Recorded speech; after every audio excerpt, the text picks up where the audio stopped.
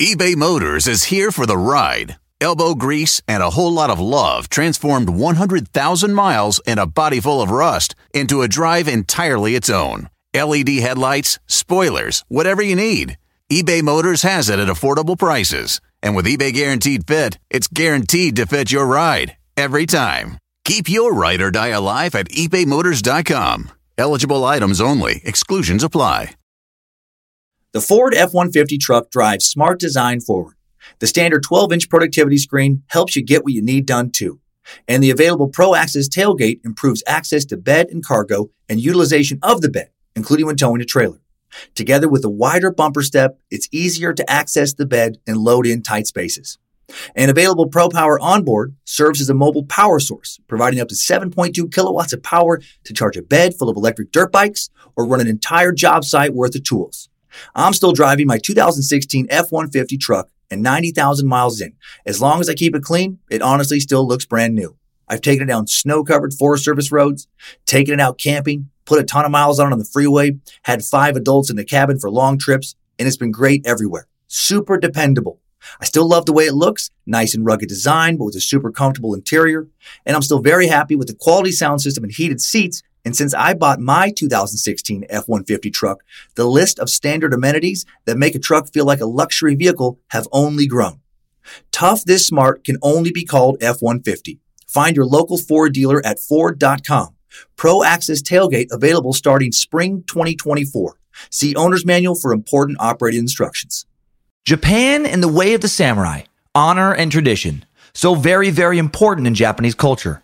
Death before dishonor was the code of the samurai. For centuries, Japan was ruled by a military dictatorship, the shogunate, and the samurais were the enforcers of this rule. You could and would die for even insulting a samurai. The samurai were judge, jury, and executioner. The warrior fought for his lord, fought for his country. His days and ways were highly ritualized, molded by Buddhist, Confucian, and Shintoist philosophy. The sword was his soul, and he carried it with him throughout his days and slept with it by his side throughout his nights. The samurai traced their origins all the way back to the end of the 8th century, back to the Heian period military campaigns to subdue the indigenous Emishi people of the Tohoku region of Japan. Mercenary warriors were increasingly being hired by wealthy landowners who had grown independent of the central government and built armies for their own protection. These armies grew into more and more powerful clans of fighters, and soon these clans would become giant samurai clans who would dominate Japan. A fascinating history, and we explore it today in this Land of the Rising Sun edition of Time Suck. You're listening to Time Suck.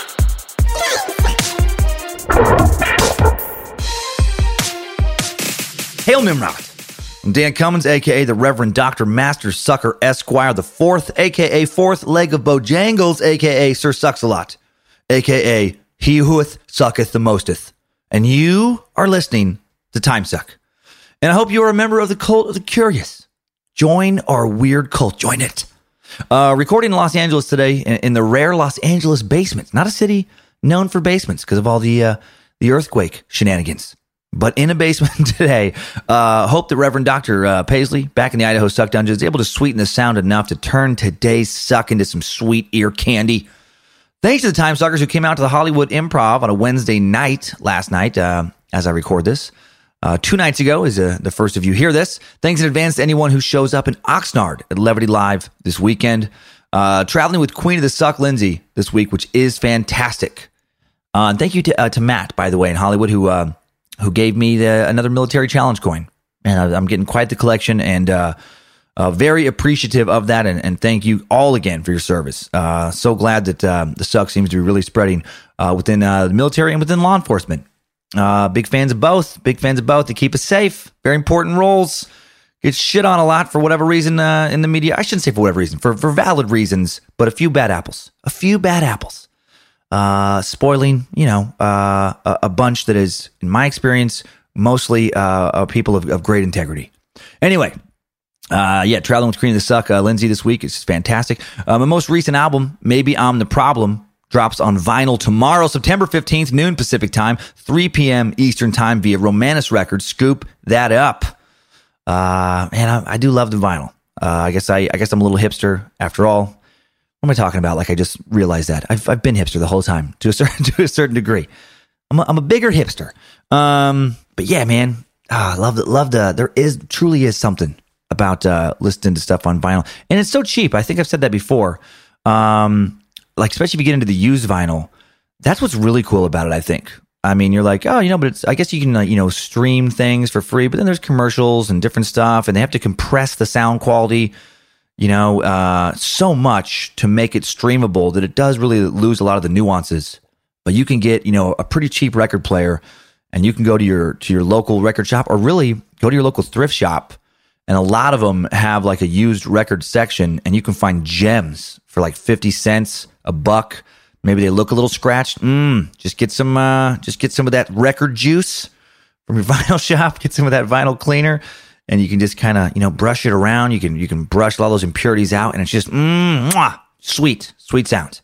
Anyway, link to those to the custom limited edition pressings of my album in the episode description. Very excited not only for Oxnard this week, but to head back to Portland, Oregon this September 27th to the 29th, back at Helium. Flat Earth Tour stand-up shows, and a live Matamoros Narco-Satanist Cult podcast on September 30th. Excited to do that topic again. That's the live-only topic for the rest of this year. Back to California, October 5th and 6th, where today's cult story, or not today's, last week's cult story began, again in Huntington Beach. And I'll be at the Rec Room, dishing out counterculture, stand-up rhetoric, some Flat Earth stuff, and more. Then I'll be back to the Northwest, hitting the Tacoma Comedy Club in Tacoma, Washington, October 11th to 13th, with another live Matamoros Narco-Satanist Cult on the 14th. And those will be my only Seattle area shows this year. The rest of the year's tour dates on dancummins.tv.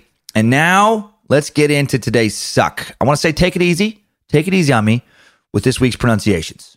I looked up so many words, but I also didn't quite have time to become fluent in Japanese. So easy, Tiger, easy. Now let's leave wherever the hell you are and head over to Japan, unless you're in Japan. Then you stay put. To understand the samurai, you really have to understand ancient Japanese culture. And I gotta say, I'm glad I got a little bit of a jump on this suck, because it wasn't easy for me to start working on. I really had to get over some stuff. I've hated Japan and hated Japanese people ever since I read about how for hundreds of years, they routinely ate Christian babies in order to gain magical martial arts abilities. And what? Wait, what? That was nonsense. I only said that hoping that maybe like one new listener would stop listening after hearing that and just wonder if it was true for a while. Just Becky, did you know why Japanese people are good at karate? They eat Christian babies, Becky. No, it's true. Someone said it once, so it has to be true. No, I'm glad I got a nice jump on this one, because Japan's culture is so very different from my own American culture. Radically different. Took me a bit to wrap my head around it. I feel like I still have so much to learn. I feel like I can, do a decent job with today's narrative. But man, it's very, very different. Like, I learned a little bit about Japanese culture in the Okikihara Suicide Forest suck. I learned so much more for this suck. The culture of Japan just incredibly unique. It developed until the end of the 16th century. Completely outside of any Judeo-Christian or Muslim influence whatsoever, which is incredibly rare in the history of the world. Even more rare when Europeans did arrive. Just a few Portuguese showed up. They didn't show up as conquerors. They were kicking ass all over the planet, but they quickly realized that Japan was not theirs for the taking. The samurai warriors ruling and guarding Japan were a formidable force, and they weren't about to allow foreign invaders to infiltrate their island. In fact, shortly after the arrival of Europeans, the Japanese minimized contact until there was virtually no contact with outsiders until the mid-19th century. That is not the way the shit went down basically anywhere else on Earth. Anywhere else on the, for sure, definitely not flat Earth. I found a map online that listed which countries are either European or have fallen under either total or partial control of a European nation between the 16th century and the 1960s. It's nuts. All of North and South America, right? Of course, under European control at some point. Guyana, aka French Guyana, still under European control. It remains part of the nation of France to this day. I did not know that. I had no idea that people living in South America were members of the European Union right now. All of Africa has fallen under European control except the small West African nation of Liberia. And Liberia only escaped European control because it was backed by the United States. It began as a settlement of the American colonization society in the 19th century, who thought that freed African Americans would fare better in Africa than America. So while not technically ruled by Europe, it was founded by Americans who, virtually ran it and were culturally, obviously, very much Judeo-Christian. Also, I should point out that Ethiopia was only ruled by Italy very, very briefly. However, for the point I'm making about Japan, Ethiopia's culture also shaped mightily by Christians, Jews, and especially Muslims. If you want to learn more about Europe's influence on Africa, we did a whole suck on it. Suck 72, the colonial devastation of Africa. Australia and the South Pacific Islands, all under the thumb of European colonialism. At some point, its cultures, either derivative of or heavily influenced by Europe, outside of obviously a few small jungle tribes that remain kind of independent to this day. The Middle East, all under either outright European control or strong European influence and or partial control at some point. Most of Asia, such as India and Pakistan, ruled by Europeans for long stretches, heavily influenced culturally by Europeans. Afghanistan, Bhutan, Nepal remained technically independent, but were essentially ruled by British proxies at various points. Afghanistan also essentially controlled by Russia at other points. Mongolia, strongly influenced / controlled by Russia at various moments in its history. Even the great and powerful nation of China, while never conquered outright by the West, made several historical concessions to the West. Cities and trade ports given to colonial powers like Hong Kong, which actually belonged to the British until 1997. Missionaries and other Western travelers bouncing around that nation for centuries. And then there's Korea and Thailand. Now, Thailand remained independent of Europe only because the British and French empires decided to let it remain independent. They both chose to kind of use it as a buffer between British-controlled Burma and French-controlled, French Indochina. But Thailand's mainland location opened it up to tons of traffic from Europeans and their culture and their religions. The same can be said kind of for Korea, although Korea, made a much greater effort to suppress Western influence than Thailand did. And Korea, like Thailand, shares borders with other Asian nations. So the cultures of those nations came into frequent contact with the cultures of Thailand and Korea. And clearly North Korea has been extremely isolationist since the 1950s, but we're talking about history long before the 20th century. And then finally, there is Japan. That's all that's left after all those other countries and continents described. Japan's culture developed quite literally, as I'm guessing on an island, but it also developed figuratively on an island. While Japan did engage in limited trade with a few other nations, primarily China and Korea, for centuries, it also shut off its borders to outside influence. For like a century and a half, more tightly than any other kingdom did in the history of the world. For a large nation, it truly developed in a bubble unlike any other modern nation has. Like from 1639 CE to 1853 CE, Japan actually instituted a formal policy of isolationism. This is that century and a half I was just referring to, called Sakoku. It legally mandated minimal outside cultural contact. Japan traded during this period with the outside world primarily through only one harbor, the Nagasaki harbor. In Nagasaki, trade with China was permitted, a little bit, with Korea, a little bit of trade with the Innu people, some of whom were indigenous to Japan, some indigenous to Russia. Yeah, and I said like Korea's Joseon dynasty. And then the tiniest of tiny windows open to trade with the West. This is hilarious to me. There was a 2.2 acre artificial island formed by digging a canal through part of a small peninsula in the Bay of Nagasaki that Dutch merchants were allowed to use as a trading post. Think about how tiny that is. 2.2 acres. That is smaller than a fair amount of people's yards back where I live in Idaho. Not even joking. Like crescent-shaped, 390 feet wide, 250 feet deep. It was built originally to house Portuguese traders at the end of the 16th century. So they'd keep their religion and cultural ideas away from the local population. While the Portuguese left after just a few decades, the Dutch arrived, kind of took over and remained. Only about 20 Dutch would be stationed there at any given time. And a locked gate prevented them from leaving their small barracks and exploring Japan. Like even the 20 dudes who got to stay in this tiny little barracks weren't allowed to go like explore the mainland. Like, nope, you fucking stay in your 2.2 acres. Every ship that came into Nagasaki Harbor, thoroughly inspected, religious books confiscated, as were other books, or objects deemed culturally threatening. Even the 20, Dutch on the island, forbidden from holding any kind of religious ceremony for themselves, even within their little barracks. They were closely watched even there by Japanese supervisors. They monitored the island daily. Beginning in the 18th century, only 2 ships per year were even allowed to dock there. So as you can see, Japan did not fuck around when it came to closely guarding their culture. So let's look into how that culture began and how it led to the age of the samurai and all that entails in today's first of 2. Actually, we're a little different structure. First of 2 Time Suck timelines. Strap on those boots, soldier. We're marching down a Time Suck timeline. Roughly 35,000 years ago, in 33,000 BCE, it's believed that the first humans, Paleolithic people, made it from mainland China to the island of Japan, and it's thought that they traveled by jet ski. They brought with them early iPads that were pretty cool, but didn't have like HD FaceTime cameras or, really good games at first. And of course, that is not true, but I do like to pretend that the Japanese are so much more technologically advanced than the rest of the world that they actually did have iPads and jet skis 35,000 years ago.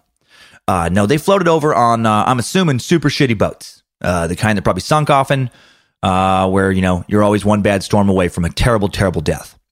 But they made it at the end of the last ice age, roughly around 10,000 BCE. A culture called the Jumon developed. And during the Jumon period, the inhabitants of Japan lived by fishing, hunting, and gathering, as did much of the world. This period is named after the chord markings, Jumon, on the pottery they produced. Then, in the Yayoi period, beginning around 300 BCE and lasting several centuries, rice cultivation was introduced from the Korean peninsula. An account of Japan in a Chinese historical document of the 3rd century describes a queen named Himoki.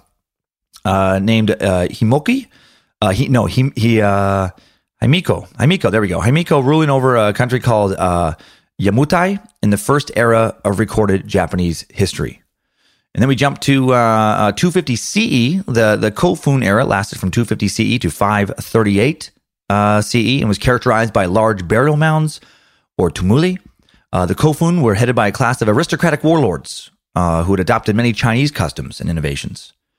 The Japanese religion of Shintoism likely began to really take shape during this period. Hard to say with certainty, since it began as an oral tradition and may have existed in some form going back to prehistoric times. Shinto means the way of the gods. More on Shintoism and how it shaped the code of the samurai and Japanese culture a little bit later. 538 CE, the Asuka period began. Now, this word looks like a suka, but, found a lot of various sources that said Asuka. The Asuka translates in English to never enough dick, and this period was marked by Japanese women marrying, on average, 5 dudes each. It was a period of unparalleled sexual expression and decadence for women who were allowed to divorce their husbands for poor sexual performance or for having penises that were either weird-looking or not hard or long enough. And since Japanese penises are statistically the world's smallest by quite a bit, this had a devastating effect on Japanese culture. Roughly 70% of men were abandoned by their dick-hungry, sex-greedy wives during this period.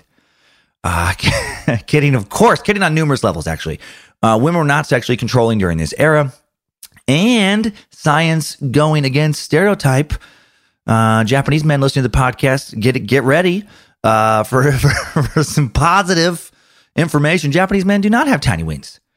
According to a 2012 study of 500,000 grown men from around the round globe, Japanese men ranked 10th with an average erection length of 5.33 inches, just a bit longer than U.S. wings, which clocked in at 11th with an average length of 5.08 inches. So who's number 1? The Republic of the Congo, with an average erection length of 14 inches, an average circumference of 9.4 inches.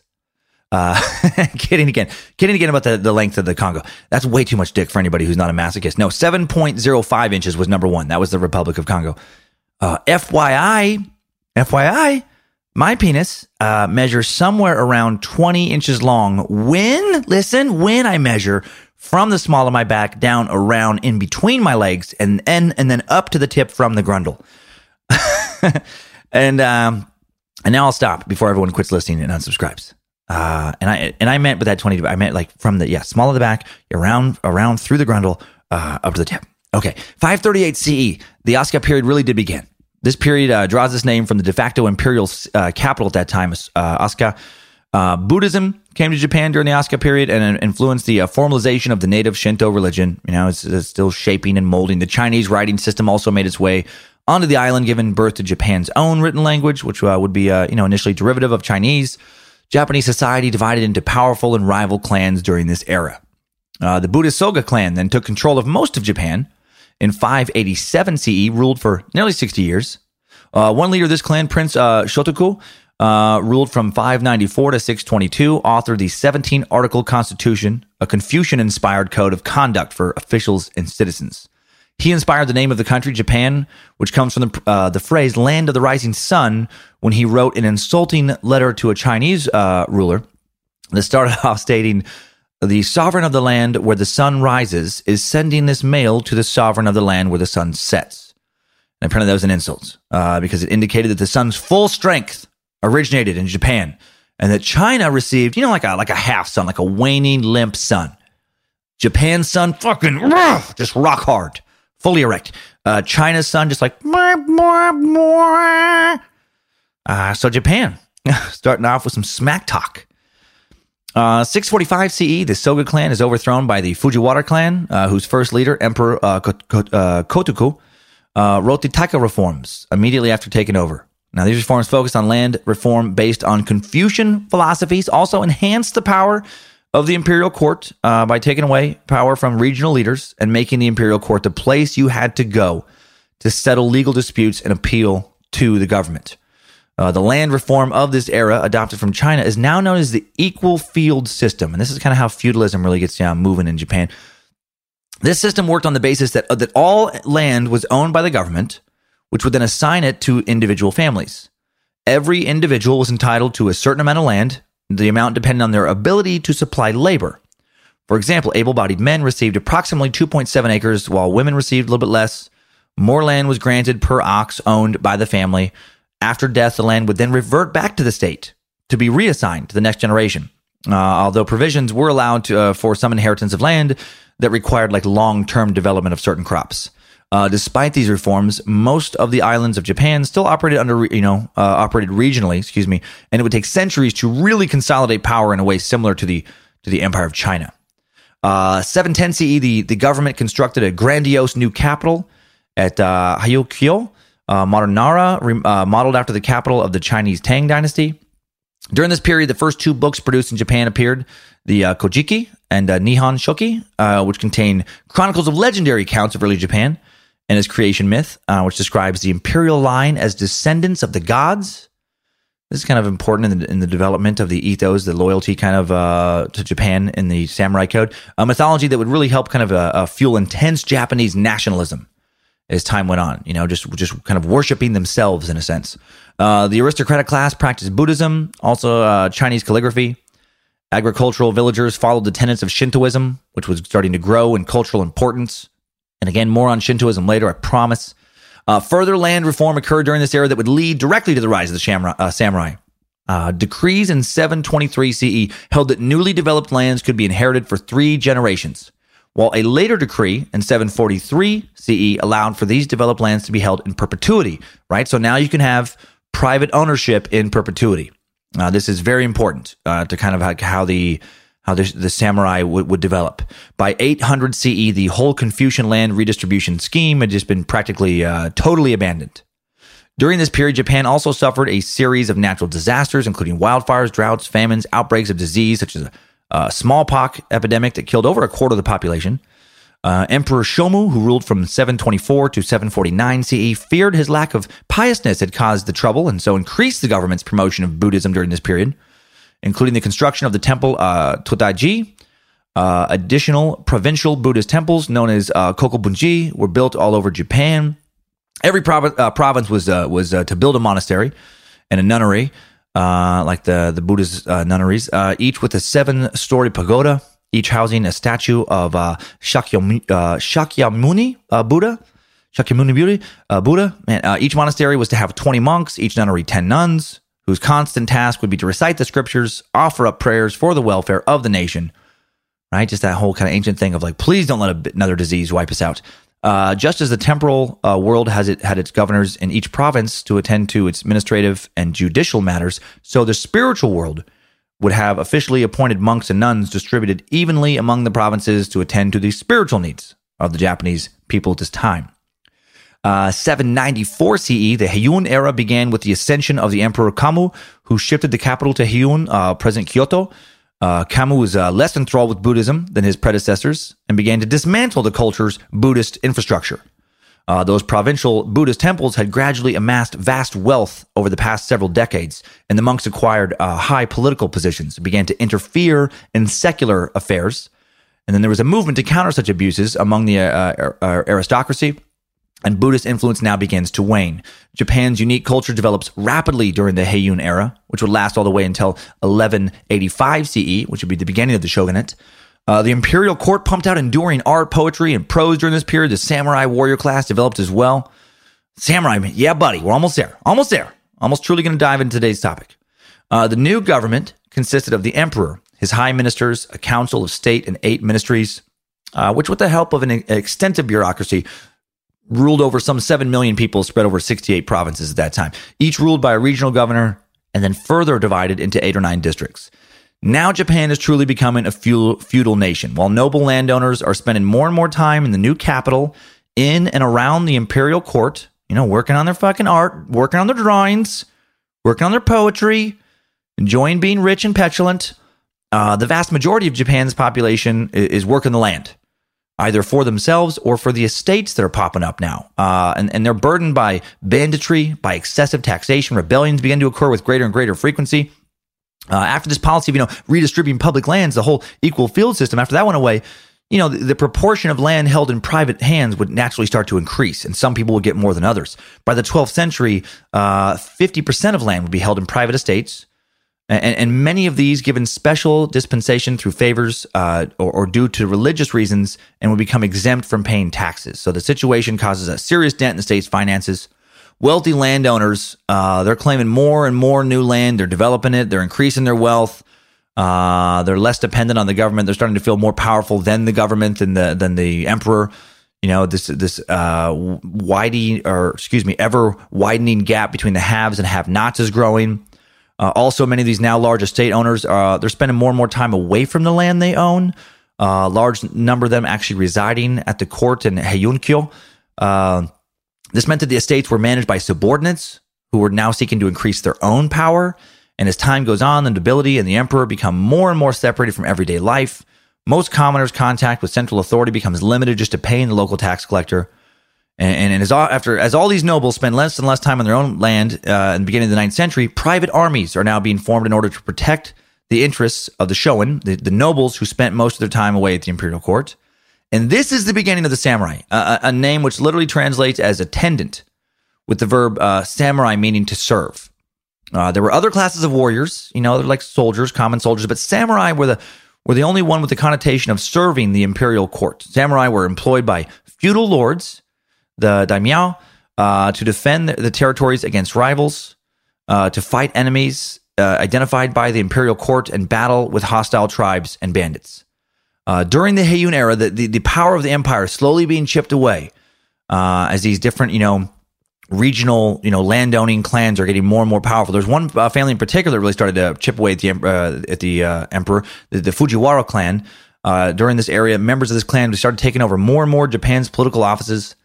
They started, they're marrying off a fair amount of their daughters to Japan's emperors. Many of these emperors are taking the throne as children, and while children, these kids' regent, the Seto, would become the de facto emperor, and members of the Fujiwara clan usually filled this advisory role, which really was kind of the real power. When the emperor reached adulthood, he'd be advised by a new political position created during this era, the Kampaku, also usually a member of the Fujiwara clan. And so the rising dominance of this clan does not go unnoticed, doesn't go unchallenged. Emperor Shirakawa who ruled from 1073 to 1087, begins to assert his independence from Fujiwara by abdicating the throne in 1087 CE and allowing his son, Horikawa, to reign under his supervision. And then this strategy of retired emperors still in effect governing became known as cloistered government, as the emperor usually remained behind closed doors in a monastery. It added another wheel to the already complex machine of Japanese government. Meanwhile, back in the provinces, new power players are getting stronger and stronger, left to their own devices, fueled by blood from minor nobility, produced by this process of dynastic shedding, and that was when an emperor or aristocrat just had too many kids, and a lot of them were removed from lines of inheritance. Two important groups evolve: the Minamoto and the Taira clans. And with their own private armies of samurai, they become important rivals to the power of the Fujiwara clan. And then in 1156, a dispute over succession to the throne erupts, and the two rival clans, claimants to the throne, Emperor Go Shirakawa and Emperor Sutoku, hire the Taira and Minamoto clans in the hopes of securing the throne by military force. This is going to lead to the shogunate. During this war, the samurais of the Taira clan, led by Taira no Kiyomori, defeat the samurais of the Minamoto clan. Kiyomori installs his grandson, Antuko, as emperor. While the Minamoto clan has been defeated, they weren't destroyed, though. And they fight against this new emperor, leading to the Heiji Rebellion in 1160. The clans would battle back and forth for over 2 decades, ending in 1185. When the head of the winning clan, the Minamoto clan, Minamoto no Yoritomo, and his family become the new de facto rulers of Japan. And by 1192, Minamoto would radically change the government of Japan, creating a new system that would last all the way until 1868, the shogunate. Okay, so this first period of the shogunate lasts from 1185, when they win the war, to 1333. This is the Kamakura period. Now, during this period, the samurai fought off Mongol invasion attempts launched by Kublai Khan in both 1274 and 1281. And yeah, this is the beginning of when the samurais, they are in charge now. Not like lowly samurais, but we'll talk about the social structure here in just a little bit. But this is when now Japan is a feudal military dictatorship, under this shogunate. Impressive that they were able to fight off Kublai Khan, by the way, considering the Mongols were just kicking everyone's ass back then. Nature did help a little bit with their defense. They got that island, so that creates a little bit of a barrier to conquering them. And then the Mongols' large fleet, after being fought off by the samurai, actually destroyed by typhoons just off Japan's coast on August 15th. From that deadly August afternoon in 1281 down to present time, the divine wind that destroyed the Mongol invasions of Japan has been known by its more popular name, kamikaze. In 1333, Emperor Go-Daigo attempts to restore power back to a civilian government. Doesn't work. His attempt had failed by 1336, and the Ashikaga shogunate takes power and would rule until 1575. Now, this period saw a lot of samurai versus samurai fighting. In 1338, one shogun captures the capital of Kyoto, installs a new emperor. The current emperor has to flee to the southern city of Yoshino. Following his escape, there was a prolonged period of fighting between the north and south and the daimyo and their samurai armies who aligned with each. This would last all the way until 1392. In 1467, another civil war would break out over who would succeed the ruling shogun. Kyoto burned to the ground as daimyos, took sides and samurais battled samurai. By the time the succession was settled in 1477, the shogun had lost all power over the daimyo, who now ruled hundreds of independent states throughout Japan. There was a period where there's called the Warring States, where the daimyos fought amongst themselves for control of the country. So it's basically like a whole bunch of little governors, each with their own army of samurai, always just battling each other for control over, portions of the nation. Amid this ongoing virtual anarchy and warfare, Portuguese traders land in 1543.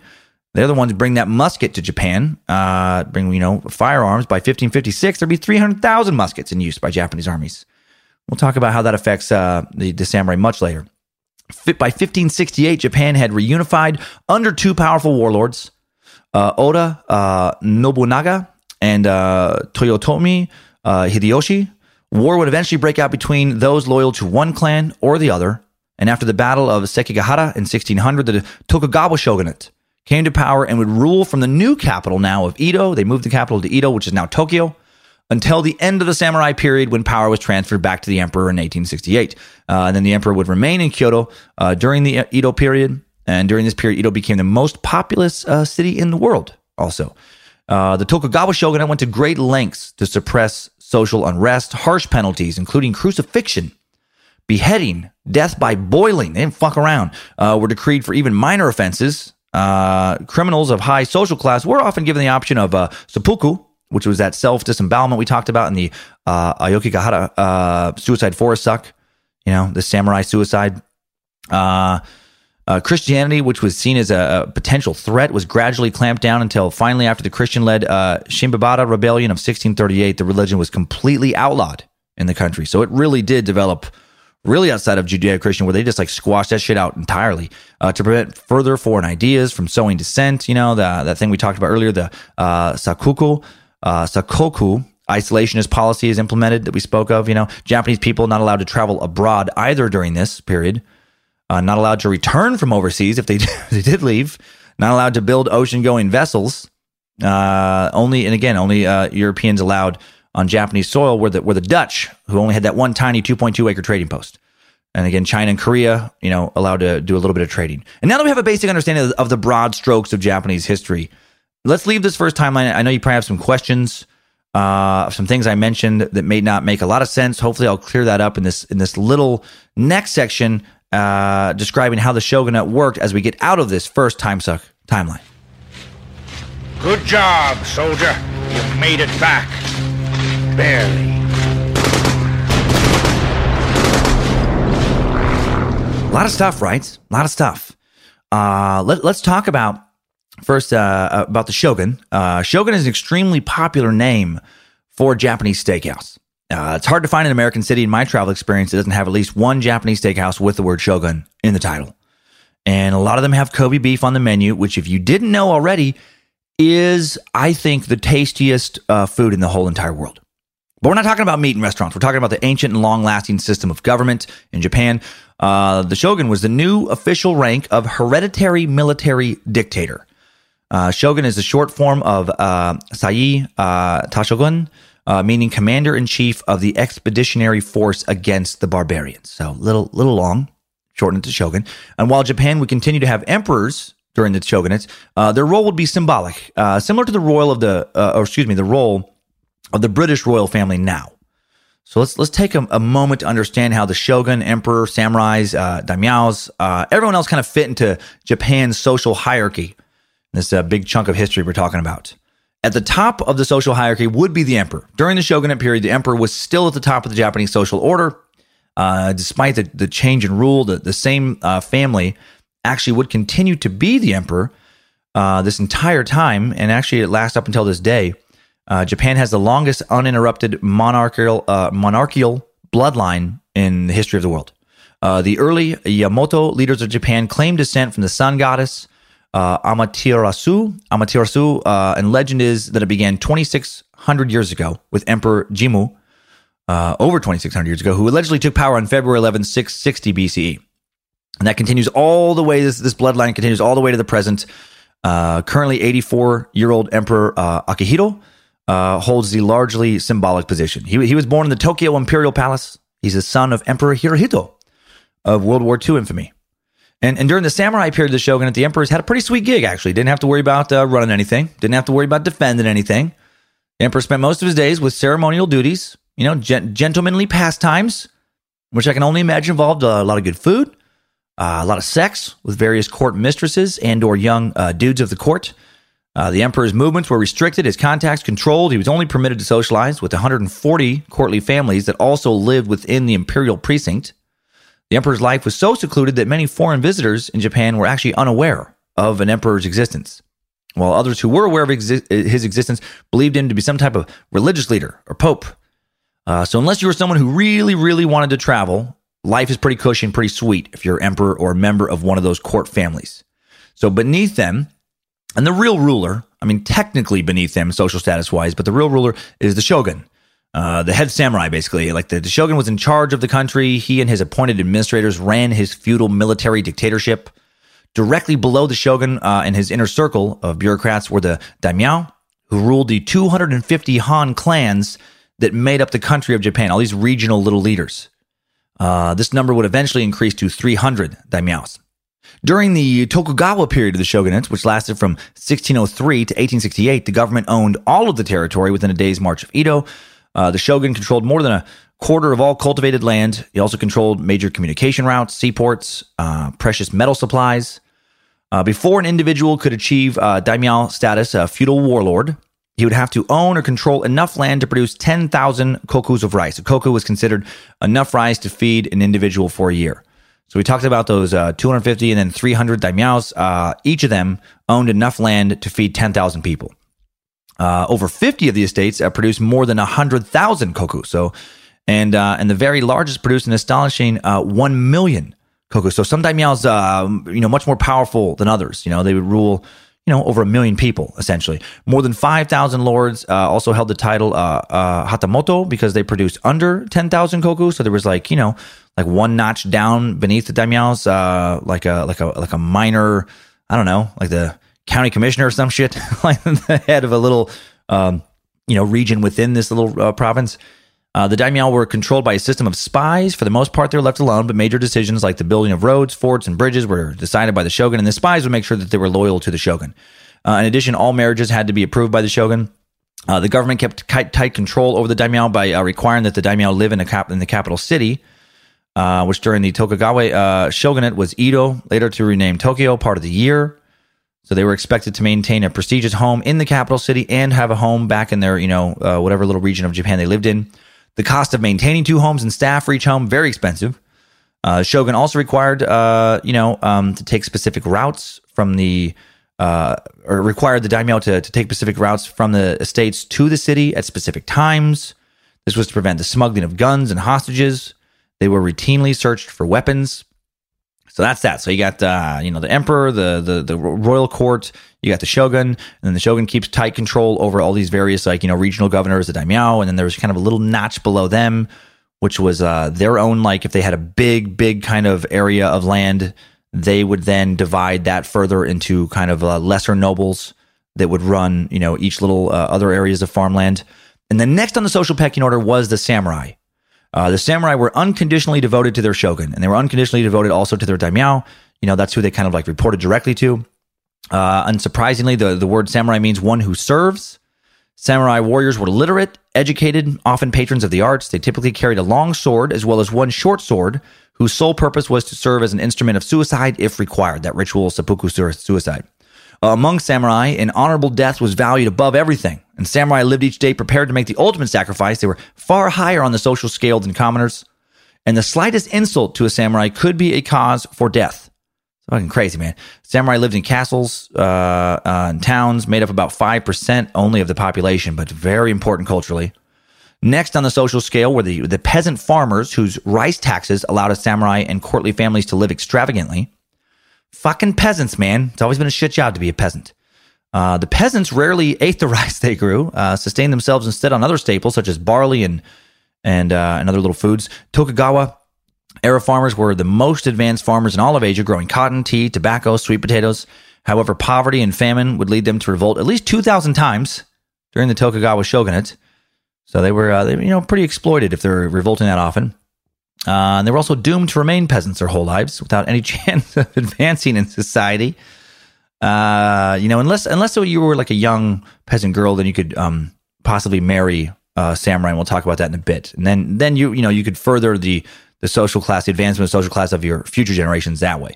Next down the pecking order were the artisans, who were not terribly well respected part of society, but at least they're above some of the lower classes. We'll talk about in a bit later. They were beneath the peasants. So that's not good. Unless they were swordsmiths for high-ranking samurai or their pottery happened to please the daimyo, the artisans were deemed pretty useless. They didn't produce food, and they paid no rice tax, and so they were not really that valued in society. Man, my skills would absolutely render me completely useless in the Japanese shogunate. I would be beneath a peasant. Being a peasant sucked, and I'm beneath that. It's unfortunate. Considered even lower than the artisans were merchants. In the eyes of the courts, they didn't produce shit. Therefore, they were nothing. In reality, however, the merchants drove economic progress. They were the entrepreneurs. They provided wood to build new homes and palaces, tatami mats, produce, household items, textiles, trinkets.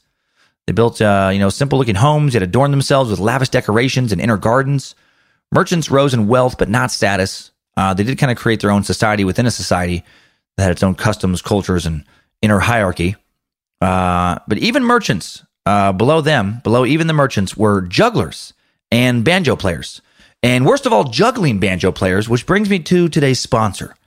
Time Suck is brought to you once again by Andrew Hull's A-Hole Banjo Academy. Did you know that in addition to learning the fundamentals of air banjoing, like scales, blink, blink, blink, blink, blink, blink, blink, blink, and the basic keys of G, blink, C, blink, D, blink, E, blink, A, blink, H, blink, Z, blink, and the number 4, you can also learn how to play traditional Japanese melodies on a banjo. Check out this little ditty. This little ditty is called A Samurai's Meditation on Life's Meaning Next to a Cold, Babbling Brook.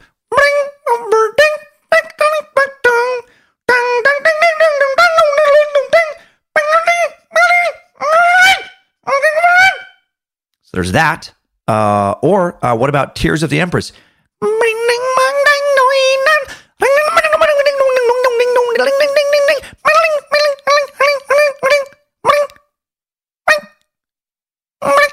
So there's that. Sign up today and become a real banjo playing a-hole. Get 20% off lessons by using the promo code TIMESUCK at checkout.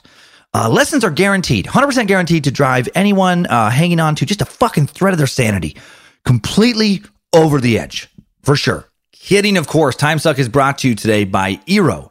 The single router Wi-Fi model just does not work for our increasingly high bandwidth world. What you need is a distributed system. Eero. I've been using it for months, and it has killed all the annoying dead spots in my house where websites won't load, shows won't stream, life turns into a high blood pressure outburst of profanities and pure rage. Whatever your Wi-Fi needs, Eero has the power to seamlessly blanket your home in fast, reliable Wi-Fi via Ethernet, wireless, or any combination.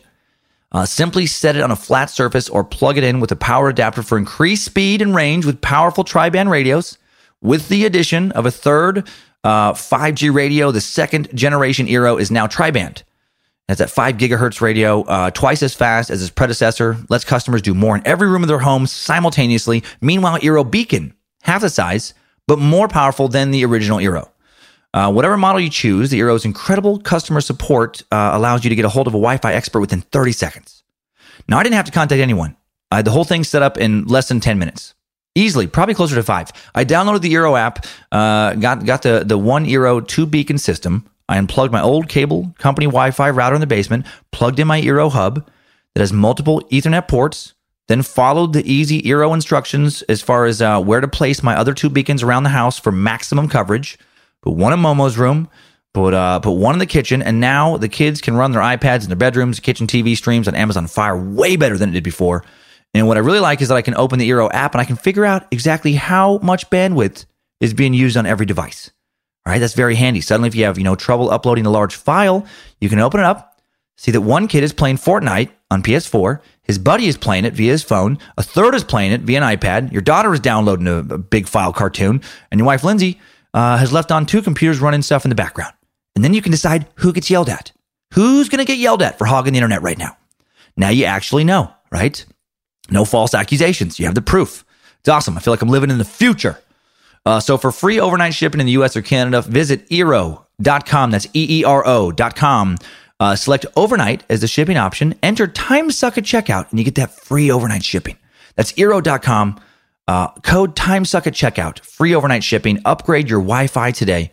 Start surfing away tomorrow. Join the future with Eero. Link in today's episode description and button link in the new and improved Speedy TimeSuck app. Okay, now back to the lower tiers of the Shogunate social rankings. The next rung down is kind of jugglers and banjo players. It's the geisha, actors, and prostitutes. Geisha literally translates to entertainer, and the geisha deserve their own suck. They were Japanese women who entertained men through performing the ancient traditions of art, dance, and singing. I don't think juggling and I don't think air banjo playing are distinctively characterized by. That was a very meek one. See, I knew you guys are probably mad about it. distinctly characterized by their traditional costumes and makeup, the whole kind of like very white face makeup with a very red lips look. And of course, actors of other types and prostitutes. They were all deemed entertainers for the nobility and the samurai, and therefore not ranked socially very high at all. They lived outside of the hierarchy. Actually, I guess they didn't really have an official rank. But then but they kind of did, because there was even one group of people below them. Below everyone else in Japanese society were the burokumen. Now these outcasts, this term means abundance. So fucking messed up. This term means abundance of filth. There was them, and also the hinin, the non-humans. My God, these were like the butchers, tanners, grave diggers, and people who dealt with disease and death and the deformed. The origins of these terrible prejudices stem from Shinto and Buddhist, beliefs dictating that were against the killing of animals. These people were born into their status, although some were demoted there. They were required to live in certain quarters of town where they didn't have to be seen with other people. They abided by curfews. Fucking get in there. Get in there, butcher. The rest of us don't want to look at your fucking disgusting non-human ass. Prejudice continues against this class of people to this day. So as you can see in this hierarchy, the samurai class ranking very, very high. Emperor and his family, 140 families of the imperial court, the shogun and his political administrators, then the daimyo, then the samurai. And, and most of the time, all of the members of the classes ranked above the samurai were off in the imperial city. So most of the time, the samurai were the highest rank of, people in whatever little town or countryside they were walking around or living in. It was a military feudal society, one largely self-contained to the island of Japan. Farmers growing rice, raising livestock to feed everyone else on the island, keep bandits from harassing farmers or taking these crops, to quell uprisings against the daimyos, and occasionally to fight for one clan trying to overtake the shogunate or defend the current shogun from an attempted coup, to defend the country itself from the threat of foreign invasion. These were some of the responsibilities of the samurai. Now let's get to know these samurai. Let's start with how they dress. Samurai, when not wearing armor, would dress mainly in cargo shorts, flip-flops, loose-fitting tank tops, in order to kind of put off a harmless, non-threatening, don't even worry about it, I'm not even going to try and kill you with my sword vibe. They wear a lot of hemp bracelets, make a lot of man buns, generally regarded as being super chill, kind of surfer types. Unless you disrespected them or annoyed them, and then they would fucking cut you in half with their sword for giving them like a funny or odd look. Of course, that's not true. Obviously, their look would evolve and undergo various changes, but samurai traditionally came to be known for wearing a kimono with a short, loose jacket, long shirt-like trousers. Top of their head would be shaved. It's that samurai look if you've ever seen it. The hair on the sides and back pulled into a ponytail, oiled and folded over to form a top knot, kind of the precursor to a man bun. The top of the head was shaved because that part of the head got very, very hot and uncomfortable underneath a samurai helmet. I loved learning that because I always wondered, why do they have that fucking weird-ass haircut? It's such a specific haircut. I'm like, that's a very interesting choice. Very ornate. Looks like a lot of work. Not pleasing to my eye. But it's so specific. I'm like, oh, a lot of it just dictated by the kind of the helmets they wore. So I found that very interesting. Before engaging in combat, samurai were expected to be well groomed. That's part of like how ornate their haircuts were too. Is like, a lot of rituals in their lives. They had to be like freshly washed and alert. They'd splash themselves with perfume. They had these daily rituals to make sure they're very clean and smell good and look good. When they weren't fighting, sometimes they wore an eboshi, which was a hat made from a rigid black cloth. They also wore light and flexible leather armor, heavier armor for samurai. That's kind of like, that look that's famous today was only worn from the 17th century onwards. Samurai came to belong to specific military houses or bike. There were no samurai women, although there did exist a small group of female warriors known as the Onna Bugeisha, martially skilled women. These women were members of the samurai class. You could be a member of the samurai class woman. They did on occasion fight alongside and fought well with male samurais.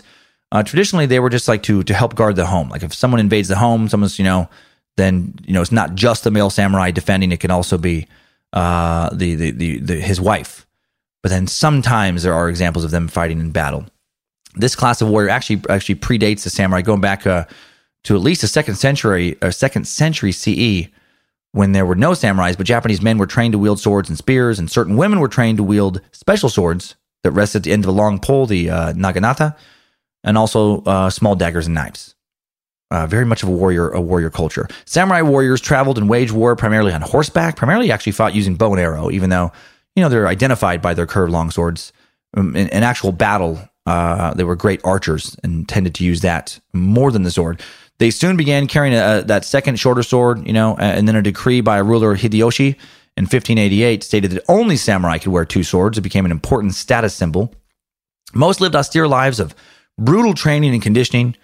Training methods for individual samurai varied as much as the samurai themselves, but it always usually revolved around a strict code of honor, which came to be known as Bushido. A chief concern of the Bushido code was of duty to family, employer, fellow warriors. Second concern was that of preparation for death. Samurai were instructed to live as though they expected to die in the next minute, thus ensuring their present behavior left no room for regret.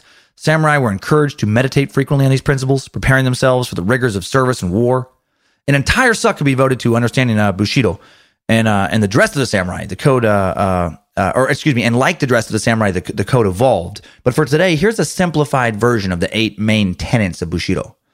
Number 1 is rectitude. Correct judgment or procedure for the resolution of righteousness, to die when it is right to die, to strike when it is right to strike. Number 2 is courage, a virtue only in the cause of righteousness. Death for an unworthy cause was termed a dog's death. It is true courage to live when it is right to live, and to die only when it is right to die. Number 3 is fury. When displaying courage in battle or in the rectifying of dishonor, fight with fury.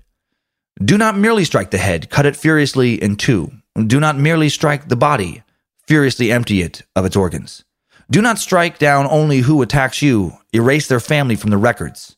Let the blood of babies flow with that of men. And then quite a left turn here, benevolence. Benevolence is love, affection for others. This is number 4. Sympathy and nobility of feeling are regarded as the highest attributes of the soul, saying benevolence brings under its sway whatever hinder its power, just as water subdues fire. Number 5 is politeness. I like that. A poor virtue, if it is actuated only by a fear of offending good taste. Rather, it should stem from a sympathetic regard for the feeling of others. In its highest form, politeness approaches love. That's very cool, man. I love the way they write that. Right? Don't do it just because you're trying not to piss somebody else off. Do it because it's the right thing to do. 6, veracity, truthfulness. Lying was deemed cowardly, and it was regarded as dishonorable. Indeed, the word of a samurai guaranteed the truthfulness of an assertion. No oath is necessary. Propriety carried beyond bounds becomes a lie. Number 7, honor. A vivid consciousness of personal dignity and worth is implicit in the word honor. Dishonor is like a scar on a tree, which time, instead of effacing, only helps to enlarge. That's fucking cool too, man. These guys knew how to write some cool shit. Think about that. Dishonor is like a scar on a tree, which time, instead of effacing, only helps to enlarge. I don't know if you've ever seen that, but it's like, you ever seen a tree when somebody like carved their initials into it like many years ago, and it just grows bigger and bigger and bigger. That's beautiful writing. Number 8, loyalty. Only in the code of chivalrous honor does loyalty assume importance. In the conflict between loyalty and affection, the code never wavers from the choice of loyalty. A samurai was obliged to appeal to the intelligence and conscience of his sovereign by demonstrating the sincerity of his words with shedding of his own blood. Oh, and I almost forgot. I made the fury tenet up. The fury is that's not true. That's not true. There was the other 7 is true, but the fury is not a thing. They're not trying to advocate baby killing that I'm aware of. Okay, also let's talk about Shintoism now. I mentioned earlier, it was Shintoism that gave the samurai their strong belief in the importance of tradition and the will to fight for their homeland. While Buddhism would strengthen and wane throughout the samurai era, Shintoism would remain constant. Shintoism is the ancient native religious traditions of Japan practiced in a highly ritualistic setting. It essentially is the worship of one's ancestors and homeland, and being that Japan was mostly closed off from the rest of the world during the samurai period, it was basically just the worship of Japan. The essence of Shinto is the Japanese devotion to invisible spiritual beings and powers called kami, to shrines and to various rituals. The shrine takes the place of a traditional church, although some shrines are giant temples complete with Shinto priests. But you can also have like a little shrine just right in your house or out in your garden. Shinto is not a way of explaining the world. What matters are rituals that enable human beings to communicate with the kami. The best English translation of kami is spirits, but this is an oversimplification of a complex concept, which I feel like this whole suck is. Japanese culture is just very complex. Kami can be elements of the landscape or forces of nature. Kami are close to human beings, respond to human prayers. They can influence the course of natural forces, human events. Shinto tradition says that there are 8 million Kami in Japan. Kami is in everything and is found everywhere. It's what makes an object itself rather than something else. The word Kami means that which is hidden. Not all Kami are good. Some are thoroughly evil. Some are powerful, like Amaterasu, the sun goddess, or Hachiman, the god of archery and war. Some are less impressive, like Ochusun, the god of biscuits, and Mikilan, the goddess of raisins. And then, of course, there is Bojangles, god of honor, and, of course, Pitbulls. Okay. No, I made up the biscuit and raisin gods, but maybe. I mean, they might exist. I mean, there's 8 million of them. Shintoism is still a big religion, by the way, with a little over 100 million followers, the vast majority of whom live in Japan, where almost 80% of the population still practices at least some form of Shinto tradition. Shintoism ranks as the world's 5th largest religion. There is a loose concept of an afterlife with Shintoism because there's a belief that the ancestral spirits will protect their descendants. So, you go somewhere. Also important to samurai Shintoism, a view that some individuals who live an exemplary life can become deified and go into the Shinto version of heaven. In this process of apotheosis, excuse me, many in the imperial family have experienced this honor, as have successful warriors.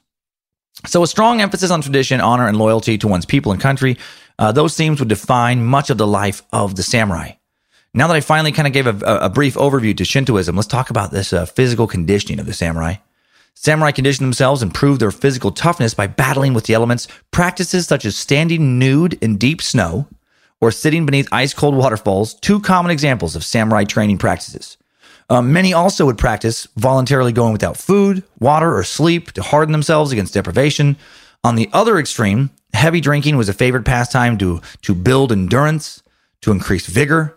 I mean, these guys are it's like the stereotypical definition of a man's man. Just pounding sake, then going literally balls deep in a snowbank. And that after a long day of sword training, maybe some cutting some fools down.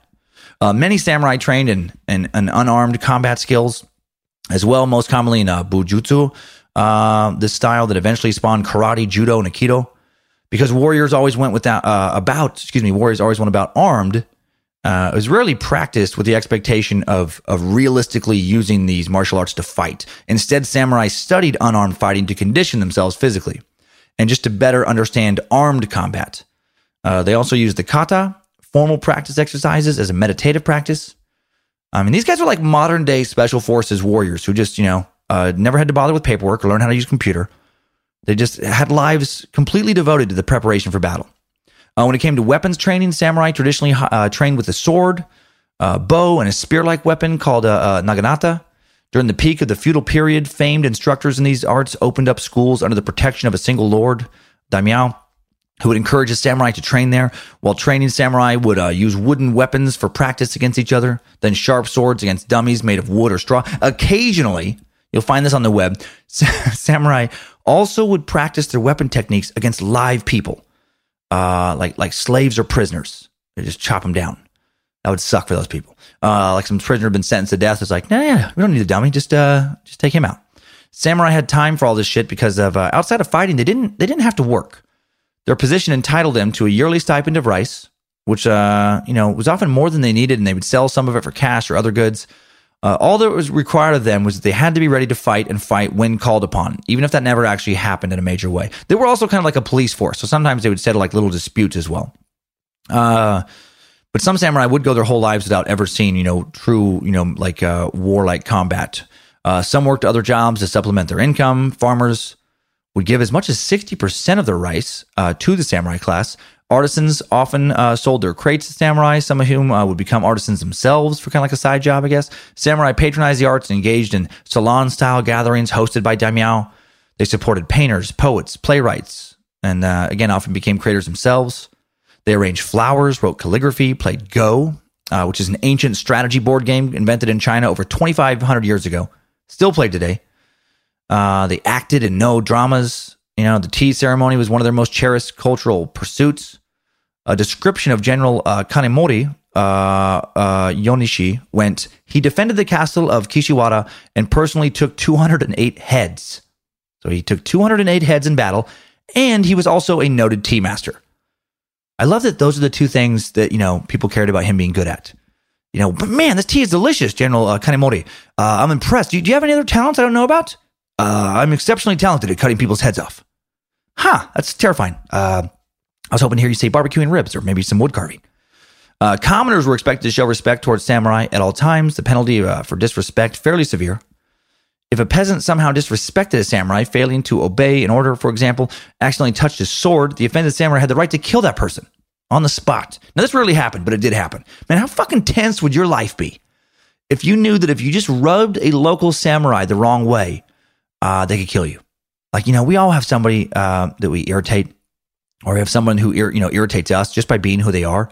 Maybe the way they chew food, the sound they make when they breathe, just fill us with rage. What if you had basically carte blanche to kill people like that? I feel like my daimyo would have to bring me in for a lot of talks. Just yes, my lord, have I done something wrong? Well, nothing technically wrong. It's just you've been killing a lot of peasants lately, and several musicians and a few actors, and frankly, too many shopkeepers to count. They disrespected me, my lord. Define disrespect, Samurai Cummins. Well, they looked at me funny, or they refused to look at me, or or sometimes they chew with their mouth open, or, oh man, this one fucking gets, they slurp their soup, or burp and didn't excuse themselves, or farted, or might have farted, in a way that, it had to have been someone in the area, and probably them, or played music way too loud when I was trying to talk to somebody else, or, oh God, this one, or had a laugh that sounded like a cat being beaten. It's just really rage-inducing laugh. Dan, I think you have disrespect confused with irritation. Oh, shit, you're right. All right, okay, cool. I'm going to work on that.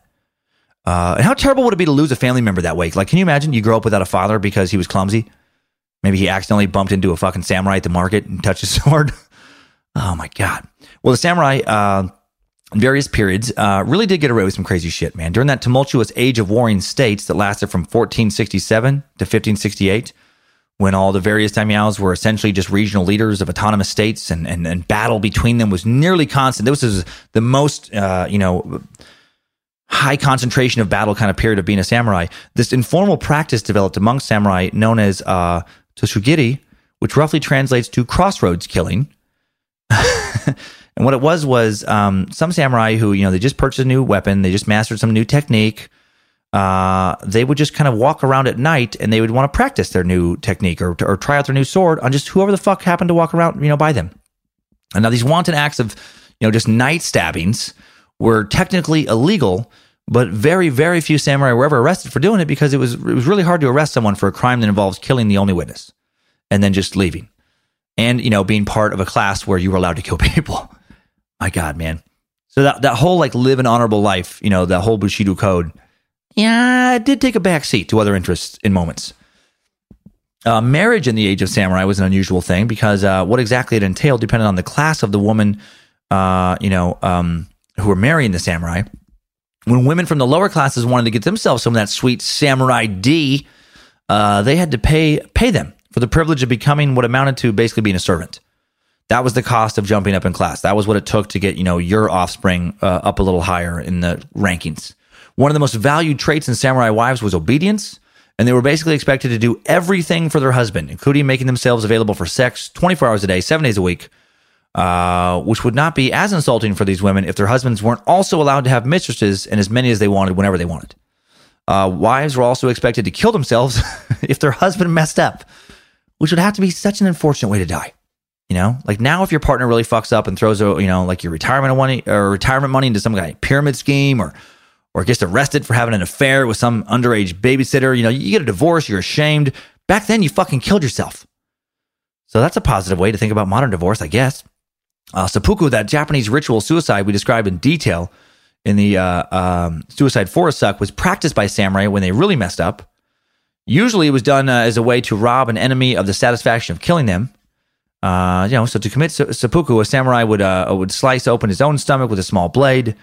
That the smaller of the two swords he carried before his head was ceremonially cut off by a trusted associate in order to minimize their suffering. And they chose the stomach because that's where they thought kind of like the soul resided. They wanted to show how clean their soul was. When a samurai screwed up so badly, though, he felt that he needed to commit seppuku to die with at least a shred of honor intact. Yet his wife also expected to kill herself. What a bummer. No one took the concept of death before honor or dishonor quite as seriously as the medieval samurai. One more interesting note about samurais before we jump into the next timeline, which involves the life of a specific samurai. Samurai training young boys in the ways of combat were allowed to take these apprentices as their lover until they became an adult, part of what was called a brotherhood contract, which was a lot less about brotherhood and mostly about boy fucking.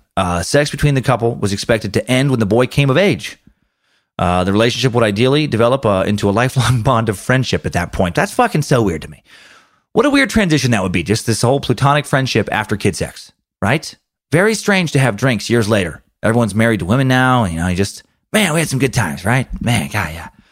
Thanks for teaching me the code, man. Thanks for teaching me really how to use a sword. God, thanks for teaching me to master my emotions. And you know what? I just want to say, I'll take this moment.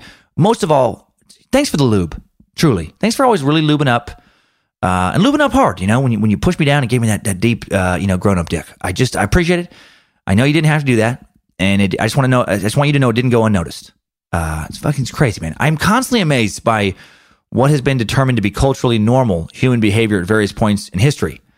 Last week's Children of God cult founder David Burke would have loved this aspect of samurai lifestyle. Why all the kid fucking in history? While this went on, sexual activity with women was not barred for either party. And then once a boy came of age, both were free to seek more underage lovers and just continue this cycle. It is noted that the samurai can only do this with the boy's express permission, but anyone with a basic understanding of how consent works knows that it doesn't work when one of the partners is a kid who doesn't understand their rights yet. Actually, and I do have, I said that was the last thing, but there's two more. The Ronin and the Kabukimono. Can't give a samurai overview without bringing up the Ronin. The idea of Ronin, the masterless samurai who became wandering swords for hire, become highly romanticized in modern culture.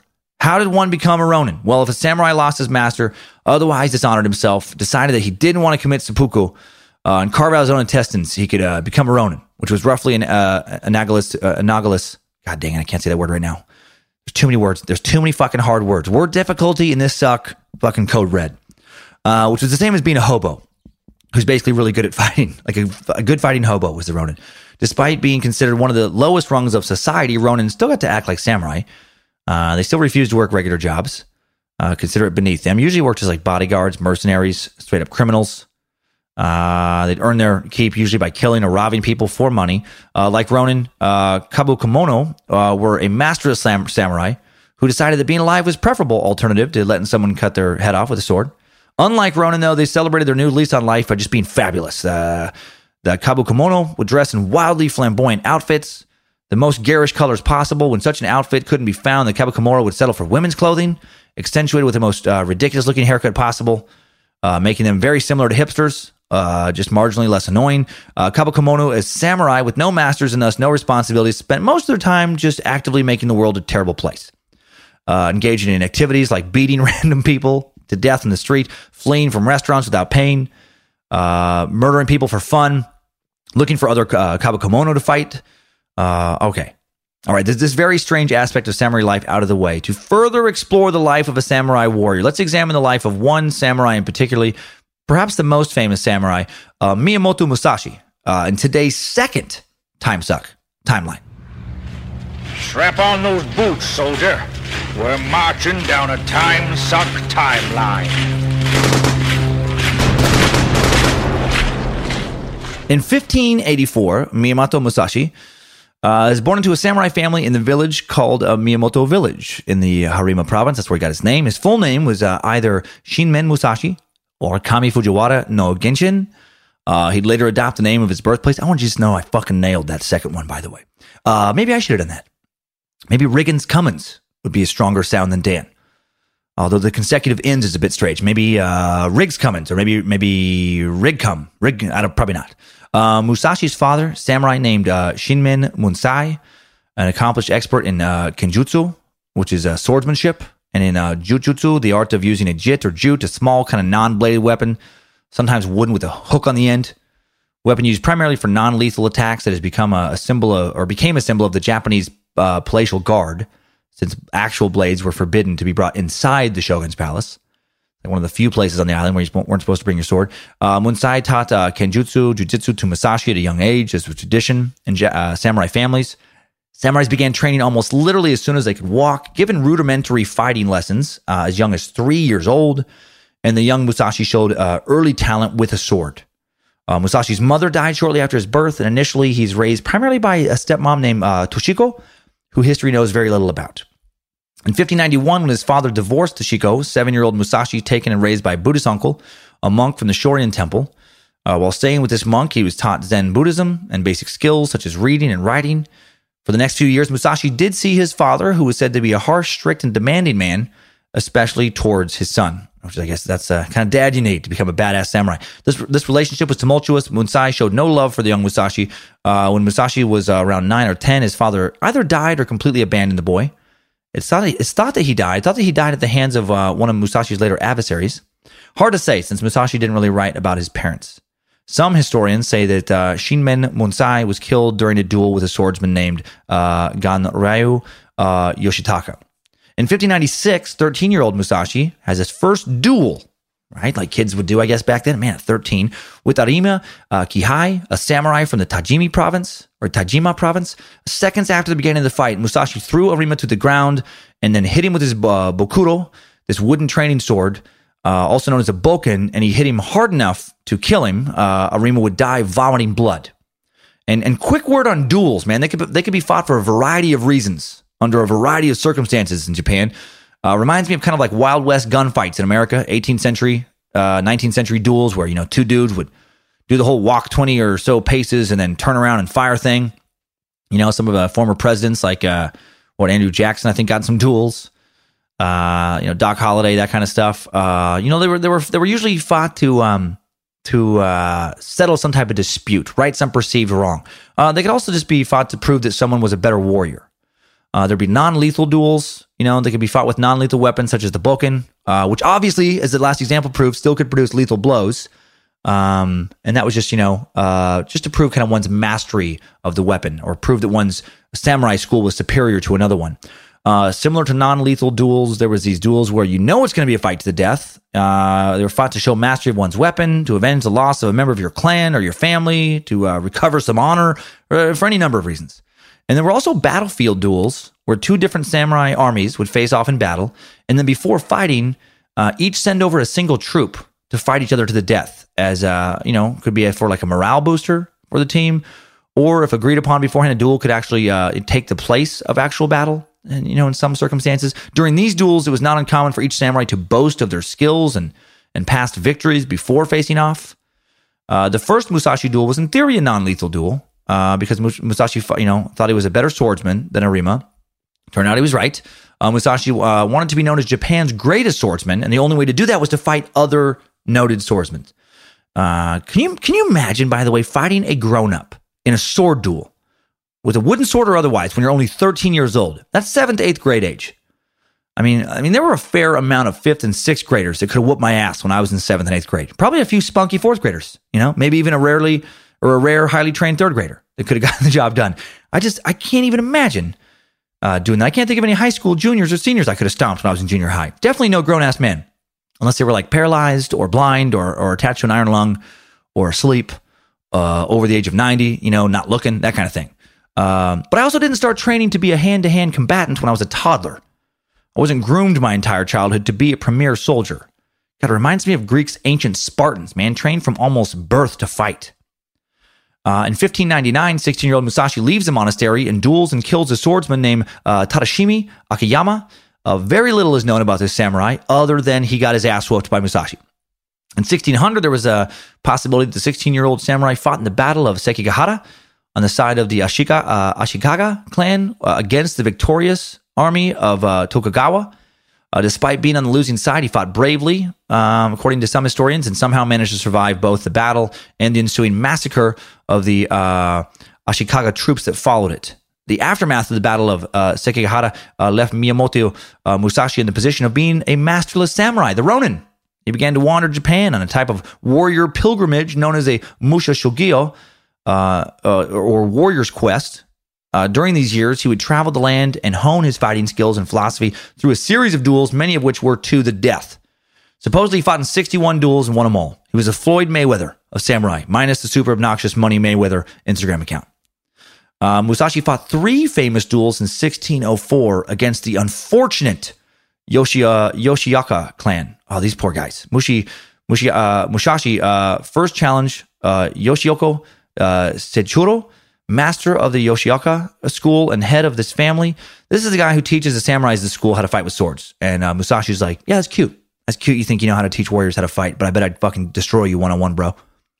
Sejuro eagerly accepts the duel, and then both men decide to fight outside of the Rendashi temple in northern Kyoto, March 8th, 1604. Musashi, famous for getting into the minds of his opponents. He was like the Michael Jordan samurai. He's like a master-level shit-talker, psychological manipulator. He intentionally arrives late on the day of the fight in order to insult his opponent's honor, and it works. Sejuro loses his temper, judging Musashi's behavior to be very unacceptable, as they'd previously agreed the duel was to be fought with the wooden training sword again, the Bukoto, and the winner would be declared whoever lands the first, unblocked blow. Well, they face off, they take the on-guard position, and basically instantaneously, Musashi hits Sejuro's shoulder with his wooden sword, knocking him off his feet and breaking his left arm. Hits it pretty hard, and he wins the duel. And Sejuro, so tormented by the dishonor of losing, that he pretty much immediately retires from the warrior's life and would later become a monk in the Zen order. That's impressive when you beat somebody right out of their class. Like he beat him out of the samurai class. That's when you really know you've whooped somebody. When you beat them into a new career. Like if you went up against some middleweight champ in the octagon and you beat the shit out of him so badly that the next week he's just working as a produce manager. Like, dude, what's up, man? Why aren't you fighting? Oh, no, I'm done. I'm done after last week. I just want to water these grapes now. I just want to, I can't think about fighting. I just got to think about these grapes. It makes me start to get like tight in the chest. I got to focus on stacking these russet potatoes now. I got to make sure these beets aren't going bad. You know what I'm saying? I gotta actually have somebody else check the beets. I can't even handle being around something called beets right now. You know what I mean? Sejuro's brother, a brilliant swordsman named Yoshiaka Denshichiro, then becomes the head of the Yoshiaka family and challenges Musashi to another duel to regain his family's honor, avenge his brother's defeat. This is like some fucking kung fu movie shit. I love it, man. He beats one brother, and the other brother's like, no, now I have to fight you. We can't let this go unchecked. So the second duel is now, they up the ante. This is a fight to the death. Straight up duel to the death. Even though it was a death match, Musashi, not armed with a steel sword, he chooses a Bokuto, that wooden training sword again. He's pretty fucking lethal with that thing. Denshichiro has a staff reinforced with steel rings. Now, I'm not sure if that wooden sword choice is actually part of some tradition or like duel rules or just Musashi showing off. Sure, bro. We can fight to the death. No, you get what you want. You want some steel in your weapon? Yeah, fine. I'm just going to get a wooden sword. That's all I need to beat your chump ass. Musashi, mentally, technically, physically stronger than his skilled opponent, seconds after the beginning of the duel, hits Denshichiro with his wooden sword, kills him instantly with a single blow to the head. God dang, man. That's got to be a real fucking rough moment for the Yoshiaka clan. Whether or not it was socially acceptable or allowed under their honor code to show excitement before the match, like I feel like it was probably quiet.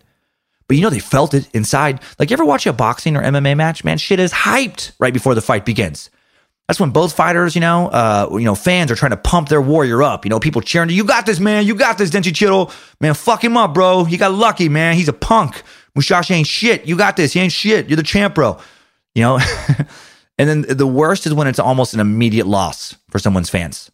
Because it's just such a quick emotional shift from like, you got this, bro, man. You oh, no. Oh, why he killed him? Man, he killed him so fast. Especially with a wooden sword, man. Just bops him in the head dead. Probably more than a bop. The Yoshiaka clan, now they're desperate. They've lost 2. They've lost 2 heads of the family, this son of a bitch.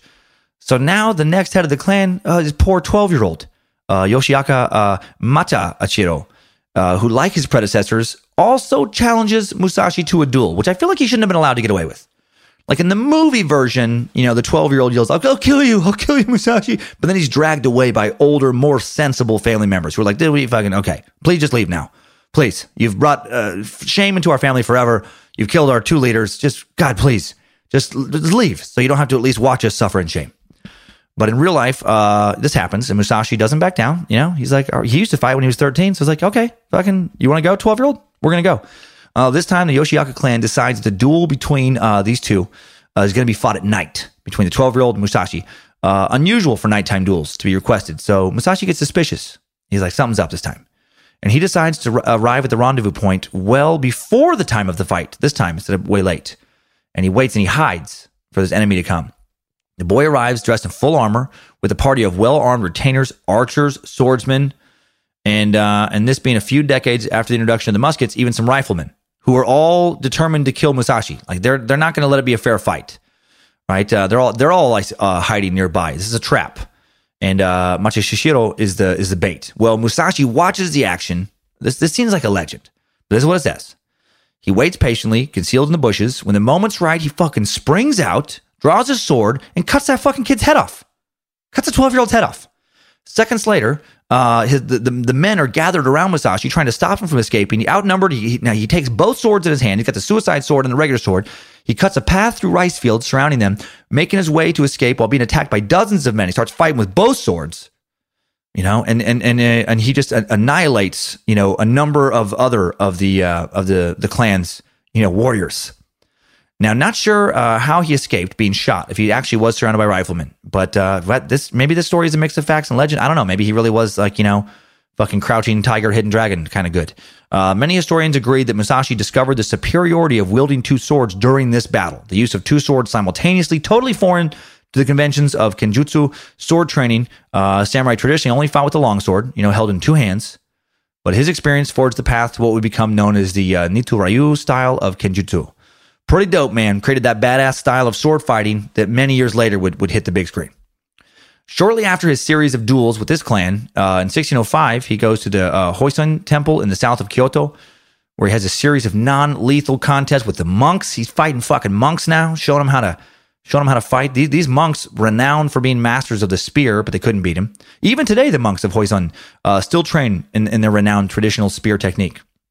While on his way to Edo, in autumn of 1607, Miyamoto Musashi has a duel with Shishiro Baiken, a skilled swordsman who is the master of the Kusarigama.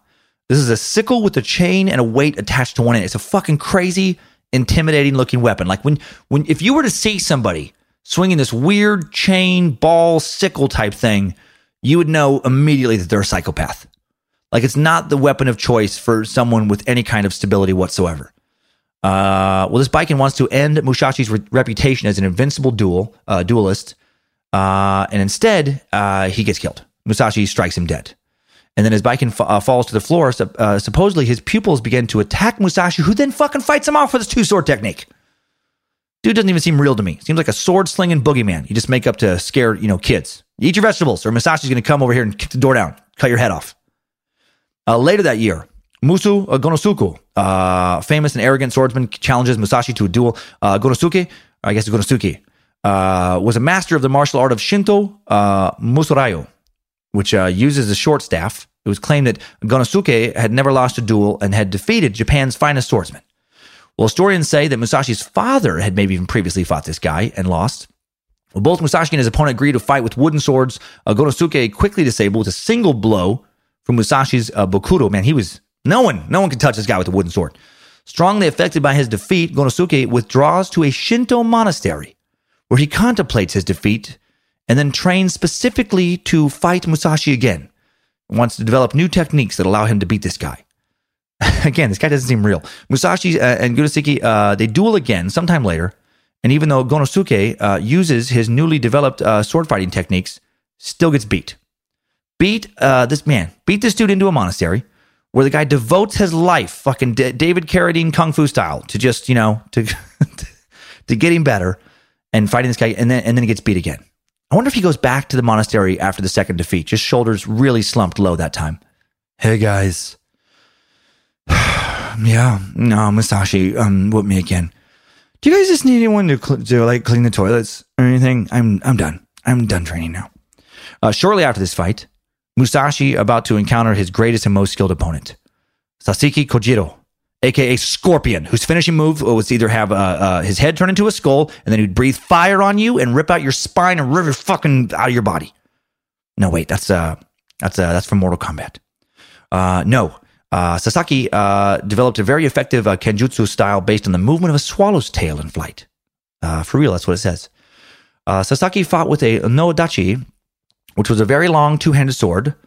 Despite the sword's length and weight, Kojiro strikes with the weapon, unusually quick and precise. Well, these two great swordsmen agree to fight. The duel takes place on April 13, 1612 on Kanryo Island, located off the coast of the Baizen province. Duel set for the early morning. On the day of the fight, Sasaki Kojiro and the officials serving as witness waited for Musashi for hours. He's done it again. He's fucking with him. His absence leads to the rumor that he's run away in fear for his life because he was so terrified of Kojiro's technique. Nope, just more psychological warfare. Miyamoto Musashi transported to Kanryo Island on boat by a local fisherman, and as part of his strategy, arriving late for the duel once again to disturb his opponent's inner state. And then legend has it that during this short trip, he sculpts a sword for the battle. I mean, this is what it says. I have a hard time believing this. Like, get the fuck out of here. I mean, this is what the legend says, but that's like some Chuck Norris shit. Musashi doesn't need to bring a sword to a fight. He just whittles his own. But supposedly, he didn't. Supposedly, he fucking whittles himself a sword on the boat. Arrives, Sasaki and the officials, they're irritated. They've been waiting forever. Sasaki, blinded by rage, draws his katana, throws away his scabbard, to which Musashi apparently sees and says, "If you have no more use for your sheath, you are already dead." Talking some samurai shit talk. The duel begins. Like the earlier fights, it's over quickly. Musashi provokes Kojiro into making the first attack, then counters with a blow strong enough to break Kojiro's left ribs, hard enough to puncture his lungs and kill him. Yeah. Before running back to his boat, Musashi bows to his downed opponent, and then apparently realizes with sadness that one of the greatest swordsmen to ever live has just died at his hand. And it was at this point that Musashi attained a satori, or spiritual awakening. From this moment, he renounced lethal duels. Yeah, satori roughly translates into individual enlightenment, a flash of sudden awareness. Excuse me. In 1614 and 1615, a war erupts between the Toyotomi and Tokugawa families. So even though he wasn't going to fight in lethal duels, he still got to fight in some wars. Musashi takes place in the warfare, sieges, one last time. He participates in both the winter and summer battles in Osaka. Most scholars believe that, as in the previous war, Musashi fought on Toyotomi Hideyoshi's side, but the exact details of his role in this war are unclear. Later the same year, Musashi enters the service of Osagarawa Tadano in the Harima province as a construction supervisor. What? He helps in the construction of Akashi Castle and helps organize the layout of the town. Just, no big deal. I'm just going to build a castle and just help build the layout of town. Just while I reflect on taking a break from my illustrious fighting career. During his stay, he teaches martial arts, adopts a son. After running his dojo successfully for years, Musashi's reputation as Japan's best swordsman grows even more. Honda Tadamasa, lord of Himeji Castle, orders Miyake Gunbai, his most skilled samurai, to go to Musashi's dojo, show him what's up, show him that he was actually the greatest swordsman. Musashi accepts the fight, leaves a choice of weapon to his opponent. Miyake's orders were to test his ability, not kill him, so he decides to cut a piece of bamboo from the garden to use as a weapon. Meanwhile, Musashi, wields his Bokoto. Seconds after they face off, Gunbai is defeated. I mean, come on, bro. You can't step up to Musashi with some bamboo bullshit. Now he's got his favorite wooden sword. That's crazy talk.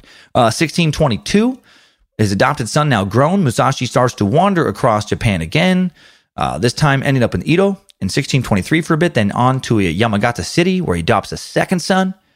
In 1626, Musashi receives a visit from his now grown son, who has left him to serve another lord. And his son informs him that his lord has died and that he would now commit seppuku, following his master in death. And then he commits ritual suicide. Man, that shit is hardcore. Can you imagine? Man, I guess that's, you got to roll with the punch. That's the life they chose. But Jesus. For a short while in 1627, Miyamoto Musashi and his second son go to live in Ogura before wandering around Japan for 7 years until 1634 when they settled down in Kokura to train and paint. I was going to do some painting.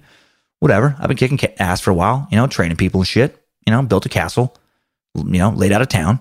Now I'm going to fucking paint. 1634, Lord Agasawara, who owns the castle where he lives, organizes a non-lethal duel between Musashi and a spear specialist named Takada Matabai. As expected, Musashi, now 50-year-old samurai, wins. Dude, think about that. Been kicking ass from 13 to 50. That's nuts. For 37 years. Just whooping ass. That is some sustained excellence. 1637, Musashi, 53, fights in the Christian rebellion of Shimbata, one of the very few turbulent events that occurred during the peaceful Edo period under the Tokugawa shogunate. And in this battle, he gets injured by a fucking rock that falls on his leg. Of course, that's how he gets injured. There's not a man alive that can hurt this dude, even at 53 years old. Only major battle injury, only real injury he suffers his whole life is a rock that falls on his leg in battle. Fucking rocks, man. That was his one weakness, all his training, and he forgot to train how to defend yourself from rocks. Oh, man. In hindsight, if he only would have focused more on rock training. 1641, Musashi writes the Hyoho Sanjugo, or the 35, Hyoho Sanjugo, the 35 instructions on strategy. This was a book dedicated to his fighting philosophy and technique, and it would form the basis of his masterpiece, the Gorin Noshu, which would come into being 2 years later. In 1642, Musashi suffers attacks of neuralgia, a painful disorder of the nerves, probably due to that damn rock attack.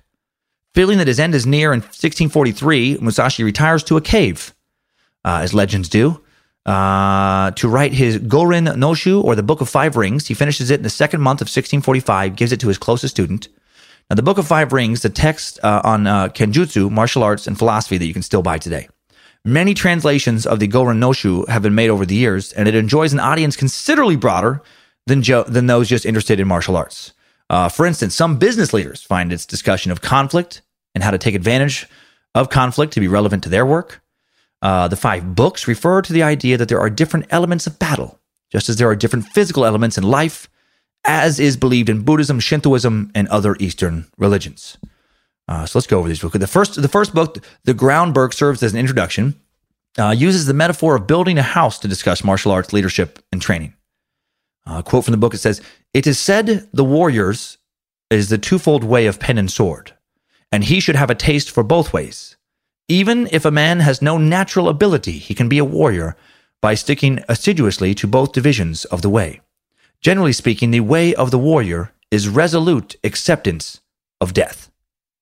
Then there's the Water Book, which describes Musashi's style of 2 heavens, 1 style. It describes some basic technique, fundamental principles. A quote is, "If you merely read this book, you will not reach the way of strategy. Absorb the things written in this book. Do not just read, memorize, or imitate, but so that you realize the principle from within your own heart. Study hard to absorb these things into your body."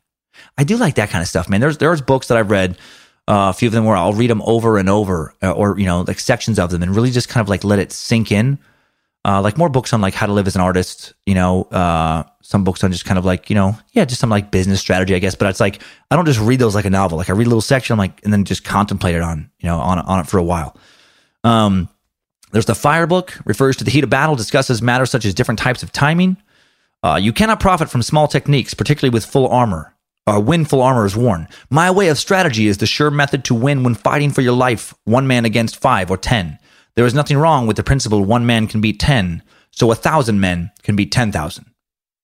Number 4 is the Wind Book. The Wind Book discusses what Musashi considers to be the failings of various contemporary schools of sword fighting, saying, "Maiichi school is different. Other schools make accomplishments their means of livelihood, growing flowers and decoratively coloring articles in order to sell them. This is definitely not the way of strategy." I don't know. I guess he's shit-talking about some flower growing. Whatever. He's competitive. And then there's the Void Book. The Void Book is a short epilogue describing in more esoteric terms than the other books his thoughts on consciousness and the correct mindset. He says, "What is called the spirit of the void is where there is nothing. It is not included in man's knowledge. Of course, the void is nothingness. By knowing things that exist, you can know that which does not exist. That is the void." I don't know. That's some serious pseudo-Confucius, might actually be really profound, might just be a bunch of bullshit kind of quote to me, right? Like, when men know there is nothing, only then can he truly appreciate something. Like, it sounds cool, but I don't know what it fucking means necessarily. A man who eats meat knows what it is to feel full, but a man who raises cattle knows what it means to be full. I just made that one up, I feel like if I told you that Miyamoto wrote that, you might think, yeah, that's pretty profound. Feels a little too straightforward, but yeah, it makes sense. Musashi's final teachings, the Dokoro, or the Way of Walking Alone, was written just 1 week before his death. While Musashi was giving away his possessions in preparation for the next phase of his spirit's, transcendence, whatever. In summary of Musashi's life, his will and philosophy, the 21 precepts of Dokoro are as follows. Number 1, accept everything just the way it is. 2, do not seek pleasure for its own sake. 3, do not under any circumstances depend on a partial feeling. What? That one to me is kind of like the stuff I was just joking about. Like, is that profound? What does that even mean? Does it mean you got to be confident, fully confident in your choices? 4 is think lightly of yourself and deeply of the world. That one's solid. I like that one. Stay humble. 5 is be detached from desire your whole life long. Oh, that's tough. 6, do not regret what you have done. Oof, very tough, but I like that one. 7, never be jealous. I really struggle with that one. Always working on jealousy. Don't be jealous. Number 8, never let yourself be saddened by a separation. So, not supposed to miss my kids when I'm on the road. I don't know. But I guess, like if you just missed them in some like sad sense, like what is really the point of that emotion? I do like a lot of this stuff in the kind of the soft world I feel like we live on now, where a lot of this stuff to me is like, man, be fucking tough. Have a tough mind. Don't allow your mind to be soft as much as you can help it. Don't fucking waste your time wistfully thinking about thoughts that don't, improve your life. I like it. Number 8, never let yourself be sad. Okay, I already said that was sad. Number 9, resentment and complaint are appropriate neither for oneself or others. Oh, okay. I mean, I do like that one, but about half my stand-up material is based on complaints. So that one I'm going to have to struggle with. Number 10, do not let yourself be guided by the feeling of lust or love. Come on. That's crazy talk. What are you, fucking robot? Number 11, in all things have no preferences. That one's even sillier to me than the last one. Like, you clearly preferred to win some duels. Well, we all have preferences. Come on. Number 12, be indifferent to where you live. No, fuck that. Coeur d'Alene, way better than Battle Mountain, Nevada. I've been to both places. Not even close. But again, I do like the whole thing of like, focus on your inner self, not on what surroundings happen to surround you, Number 13, do not pursue the taste of good food. Come on. Am I supposed to live on Brussels sprouts? Number 14, do not hold on to possessions you no longer need. Do not follow customary beliefs. Is 15 done? 16, do not collect weapons or practice with weapons beyond what is useful. Got it. 17, do not fear death. Working on it. Tough one, but working on it. 18, do not seek to possess either goods or fiefs from your old age or for your old age. Not totally sure what you're talking about here. I guess that's like, why just be a pack rat? Why hold on to shit that you don't need when you're going to die? Number 19, respect Buddha and the gods without counting on their help. Okay. Number 20, you may abandon your own body, but you must preserve your honor. That's some samurai shit right there, man. Death before dishonor. And number 21, great way to end, never stray from the way. Never stray from the way, bro. Never stray from the way. Solid closing rule. Well done, Musashi. I got a little too militant in points in the middle for me, but I like the general flow of it. I get it. Musashi died not longer after finishing that, possibly on June 13th, 1645, at the age of either 60 or 61. And that, of course, takes us out of this last Time Suck timeline. Good job, soldier. You made it back. Barely.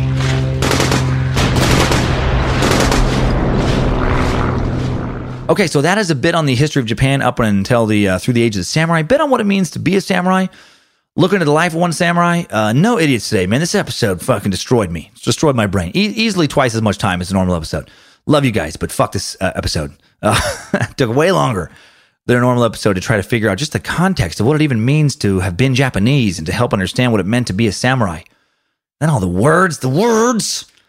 And I know I still have a lot to learn. Got to do some other Japanese sucks down the road, man. It is a fascinating culture to try to figure out. I am so glad that this one forced me to learn way more than I ever would have otherwise about Japan and the samurai. I hope it was enjoyable. It was probably not as comedic as some, just because I really had to focus on what in the hell I was talking about. Okay, so now let's go over what we learned one more time with today's top 5 takeaways. Time Suck Top 5 Takeaways. Number 1, the word samurai comes from the Japanese verb samurai, which means to serve someone, to look up to them. Number 2, from 1185 all the way to 1868, Japan was ruled by the shogunate, a feudal, military-style government, and the samurai, warriors, were the government's most important enforcer. Number 3, Miyamoto Musashi, one of Japan's fiercest warriors, supposedly won over 60 duels and lost 0. He was the Chuck Norris of the samurai. Number 4, women had it terrible during the samurai period, as they pretty much always do in history. If their samurai husband brought shame upon the family, had to kill himself, she also had to kill herself. And you thought sometimes you got mad at your husband. Man, catching him in bed with another woman, terrible. Not as terrible as coming home and finding out you have to kill yourself. Number 5, new info. The arrival of guns greatly changed the way samurais did battle. It was one of the factors that would slowly lead to the downfall, as they were no longer just needed. In 1543, Japan was in the grips of a massive power struggle. The Ashikaga shogunates, entrenched for over a century, could no longer control the many fiefdoms belonging to a powerful, ambitious lords. to various powerful and ambitious lords. Armies were clashing with army, alliances shifting and reshifting. To the north were the Asugis, to the east, the Jojos, and in the center between Kanto and Kyoto, the rising Oda and Takagawa clans. On August 25th of that year, on this island of Tanegashima, a typhoon blew ashore a Chinese junk-like ship. On board were 3 Portuguese sailors, crew of some 100 Chinese, and 2 rifles. And that day, Western civilization arrived appropriately in a storm. The lord of Tanegashima, after watching one of the Portuguese shoot a duck, immediately saw the military significance of the gun. He purchased the 2 rifles for 1,000 taels in gold each, it says taels of gold, taels each in gold. Ordered his chief swordsmith to duplicate them. Within a year, 10 guns were made, and according to Noel Perrin, this historian, within a decade, gunsmiths all over Japan were making the new weapon in quantity. By 1560, the use of firearms in large battles had begun, and 15 years after that, they were the decisive weapon in one of the greatest battles in Japanese history. That was at Nagashino, where Oda Nobunaga, who later became the most powerful lord of Japan, overwhelmed the Takedas of the east by using foot soldiers armed with 3,000 guns and shooting in alternating rows of 3. And his army was able to mow down thousands of enemy samurai on horseback. Right? Kind of really kind of sad. Bummer there that way. That's totally changed samurai war. These guys devoted to swords, martial arts. They've been trained with that shit their whole lives. And then one day they're riding on their horses towards this army who just fucking shoot them down. The whole thing of don't bring a knife to a gunfight. The process of reversion was a gradual one, spanning more than 2 centuries. It started soon after the overwhelming success of this gun in this battle. And the samurai realized that their status as a skilled swordsman was diminishing. Because now even a lowly peasant armed with, one of these rifles could kill the noblest, most heroic warrior ever without even an introduction. Because in the past, before, sword, hand-to-hand, sword-to-sword fight, samurais would sometimes bark out their names. And if their opponent allowed it, would boast of past accomplishments. I can only imagine what Musashi would do there. There's this example from this 13th century epic tale of the Aiki, where this one guy says, in a mighty voice, he named his name, saying, "You have long heard of me. Now take a good look. I am Tutsi Nojomo Mishu, known to all of Mi Temple as a warrior worth 1,000 men." And then they began to fight. And then the gun came along, and it was just practical now to shoot first and introduce yourself later. And so went the samurai. Time Suck Top 5 Takeaways.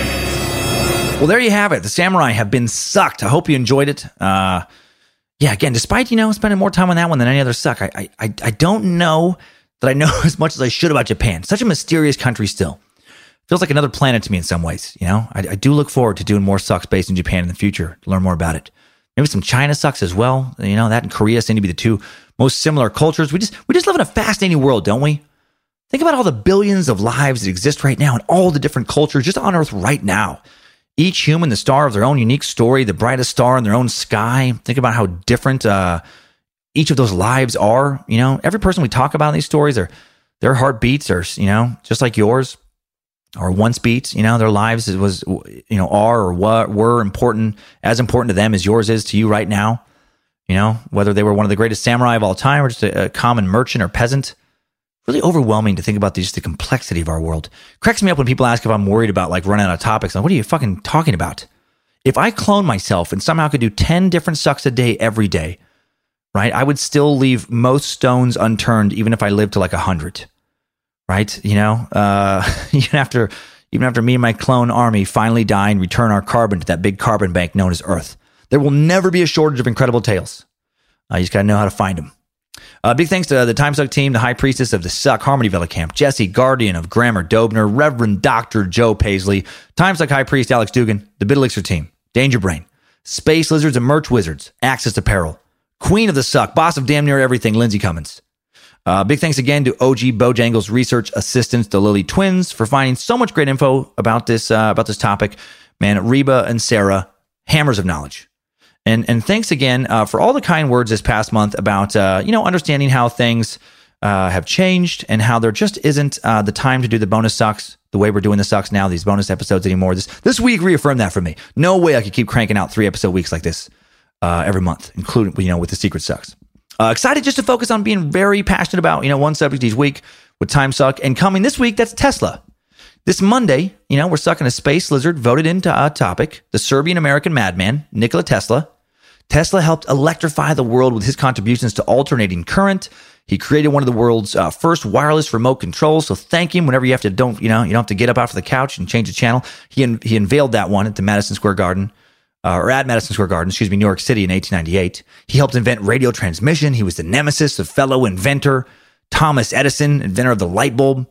They had a nerd versus nerd battle, the wage of, or I guess it was the war of currents in the 1880s. Modern mass communication systems, largely based on Tesla's inventions. Lived a long, very eccentric life. Invented so much. He was a brilliant mad scientist who we owe much of our modern technological advances to. And I'm excited to suck him this next week and find out if the space lizards chose wisely. And right now, I am excited to listen to today's Time Sucker Updates.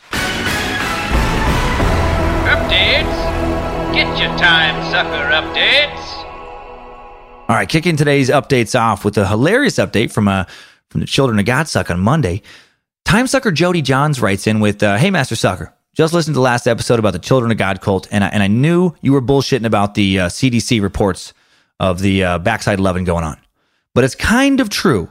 My mother became a full-time nurse in 1969 until she retired in 2013. She says at least twice a month since she started nursing, someone has come into the ER, no matter where she worked, with something stuck up their asses. In the 70s, she said it was a lot of cucumbers and carrots. 80s were hard because it was more animals like mice and gerbils getting stuck deep inside and suffocating, and it was very gross to get them out. She says the 90s were just, full of dumb shit thanks to the Jackass movies. A lot of toy cars and Barbie heads, but mainly now men and women alike come in with very large dildos, broken wine bottles, and eggplants. Just thought you needed to know Knowledge and Nimrod. Well, thank you, Space Lizard. I can tell from the Knowledge and Nimrod. Oh my God. Holy shit. Broken wine bottles? Is that done willingly to you? I mean, what the fuck? And eggplants? Jesus. I gotta talk to Lindsay about all this. I mean, let's just say that maybe, hypothetically, I occasionally try to talk her into some backdoor loving, and she gets nervous and scared. Not like it's not like I'm John Holmes, but I'm also not Tiny Tim. But I'm no wine bottle. I'm no large eggplant. And cucumbers, carrots, I kind of get, but cucumbers I don't get. I don't see how that works. They're brittle. They can break easy when pressure is applied from the side. I guess a carrot could too, but they got all those like ridges, And I thought the anal gerbils, that was just mostly urban legend. According to various websites, it is urban legend, but I have no reason not to believe your mom, Jody. I've never gotten so bored that I've just thought, you know what? I got to figure out how to get a small creature in my ass. But now that you brought this up, I did just Google, how do I get a gerbil into my ass? I didn't even use private browsing to do that, by the way. I don't even bother anymore. I never clear my search history because I'm highly amused by the type of autofills I now get. My search history is the most perverse and dark search history ever at this point. According to Wikipedia and Urban Dictionary, sticking a gerbil up your ass is known as gerbling. Of course it is. Some variations of reporting about gerbiling suggest that the rodent is covered in a psychoactive substance like cocaine prior to being inserted. Yeah, that makes sense to me. Like I don't feel like you really strongly consider sticking a gerbil up your ass unless you've been doing a lot of blow. The act of gerbling, according to the internet, is very simple. In most instances, involves you stick a tube in your ass, you stick the gerbil in that tube, and then sometimes you put you light a lighter. You put some fire on the other end of the tube, so it just scares the gerbil into burrowing up into your ass. And then sometimes, supposedly, you declaw them as a safety precaution. I would think. There's stories in the web about luring the gerbil up into your ass with a piece of cheese. I don't fucking buy that. Do you get a piece of cheese stuck way up in your ass and then hope the gerbil follows it? What in the fuck? I wonder if do you do that alone or with a partner? I feel like you have to have a team to get a gerbil in your butt. It reads very BDSM to me. It reads very much like you have a sex slave and you just find it fun to, figure out what you can stick in the sex slave's butt. That's a level of partying I've never participated in. But now that I talk about it, I do kind of want to go to a weird party like that as an observer. I want just out of morbid curiosity. I feel like if I was watching some gerbling, at one point I would run out of the room to throw up, but then immediately run back into the room to watch more of the gerbling. What about the gerbil in this situation? What a horrible death. To suffocate in someone's ass. To literally die suffocating inside someone's ass. But before that, probably pleasant for the gerbil. I mean, they do like to burrow. They live in little tunnels. And what if they crawled too far? Could they make it inside your large intestine? Could they make it inside your small intestine? What would the stomach acid do to them? Fuck, I'm done. Thank you, Jody. You got way inside my head with that one. Let's move on to an interesting R. Bud Dwyer update coming in from Time Sucker Jason Boehm. Jason writes, all hail the Suckmaster Supreme. Just wanted to take a minute to tell you how much I love the show and wanted to give you an update on the Bud Dwyer episode. I live in Harrisburg, Pennsylvania, and was 5 years old at the time of the incident when this happened. I don't remember seeing it happen on live TV. I guess I was lucky to be off playing or doing something else on that snowy day. But my girlfriend, who is 2 years older than me, saw it as it aired. I also wanted to share with you and the Cult of the Curious that my connection to this incident goes deeper than that. I'm a youth leader at my local church, and as I was talking about the episode with my friend and mentor there, he shared with me that he knew the Dwyer family very well, and that at the time of Bud's death was dating Dee Dee. That is nuts. So he's dating Bud Dwyer's daughter. I had to ask him if he thought that Bud had taken the money or not. He told me that he asked Bud that very question in the Dwyer home. My friend believes with all his heart that Bud was an innocent man. Ugh. Thanks for letting me share this with you and all the people listening. Keep on sucking, Jason Boehm. Wow. Man, dating Bud's daughter when that went down. That is intense.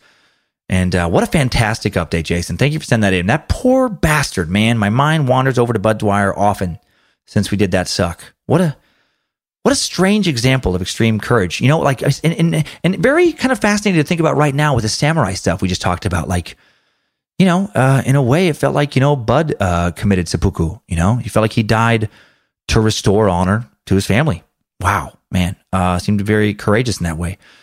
Okay, so one last update today. I tried to find an email. I tried to find another one, an email that came in regarding someone having a personal interaction with the Children of God cult.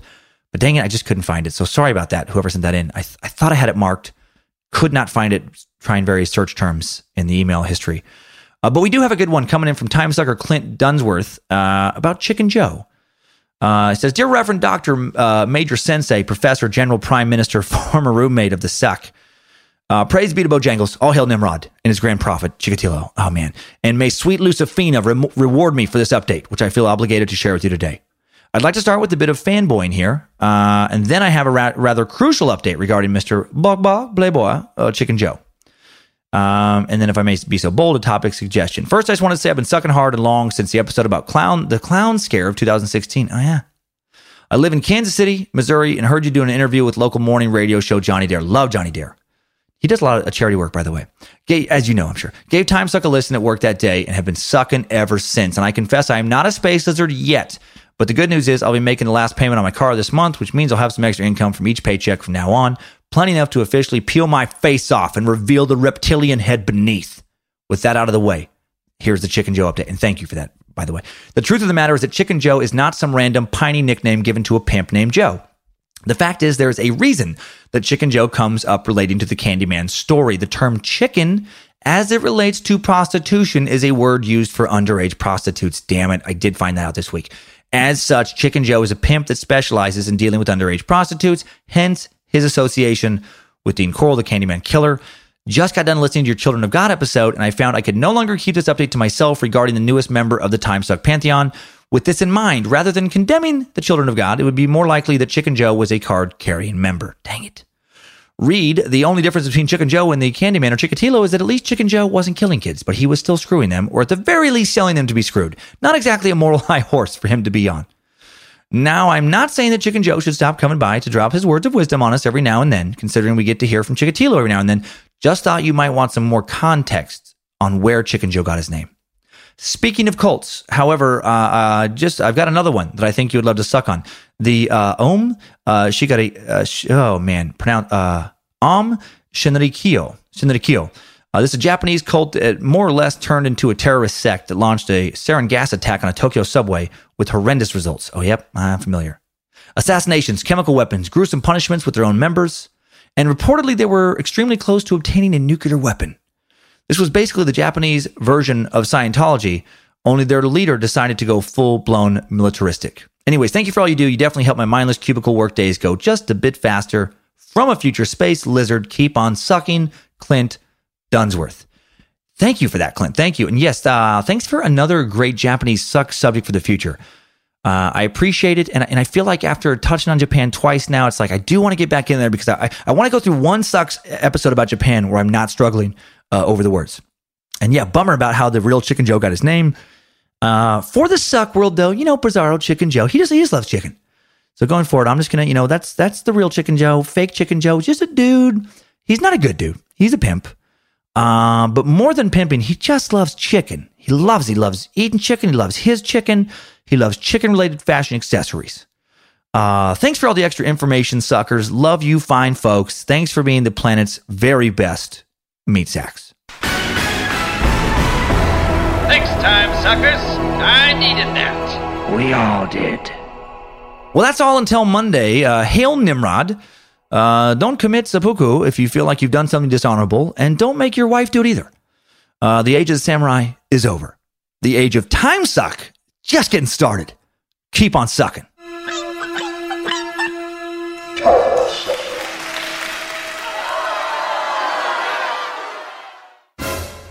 Because I got Japan on my brain and fucking banjos. CIDP disrupts. CIDP derails. Let's be honest. CIDP sucks. But living with CIDP doesn't have to. When you sign up at shiningthroughcidp.com, you'll find inspiration and real patient stories. Helpful tips, reliable information, and more. CIDP can be tough. But finding hope just got a little easier.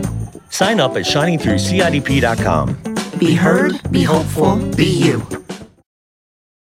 This show is sponsored by BetterHelp. If you suddenly had an extra hour show up in your day every day, what would you do with it? Work out, sleep, read a book, play Fortnite, call your mom, take judo lessons, finally watch all the episodes of Shameless? A lot of us spend a lot of our time wishing we had more time. But why? Time for what? If time was unlimited, how would you use it? The bad news is that you're not going to get that 25th hour. But what you can probably do is reprioritize where you spend some of your time. Therapy can help you find what matters to you so you can do more of it with your time. This year, my health is more important to me than cranking out another stand-up special as fast as possible. So I canceled a tour, sacrificed that income, and decided to spend a lot of the time I just got back working out more, resting more, relaxing more, and enjoying time with family, friends, and just myself. And I'm so glad I did. I feel better than I have in a long time. And my BetterHelp therapist, Debbie, was very helpful in getting me to make the decision to pull back. Thank you, Debbie. If you're thinking of starting therapy, give BetterHelp a try. It's entirely online, designed to be convenient, flexible, and suited to your schedule. Just fill out a brief questionnaire to get matched with a licensed therapist and switch therapists at any time for no additional charge. Learn to make time for what makes you happy with BetterHelp. Visit BetterHelp.com/timesuck today to get 10% off your first month. That's BetterHelp, HELP.com/timesuck.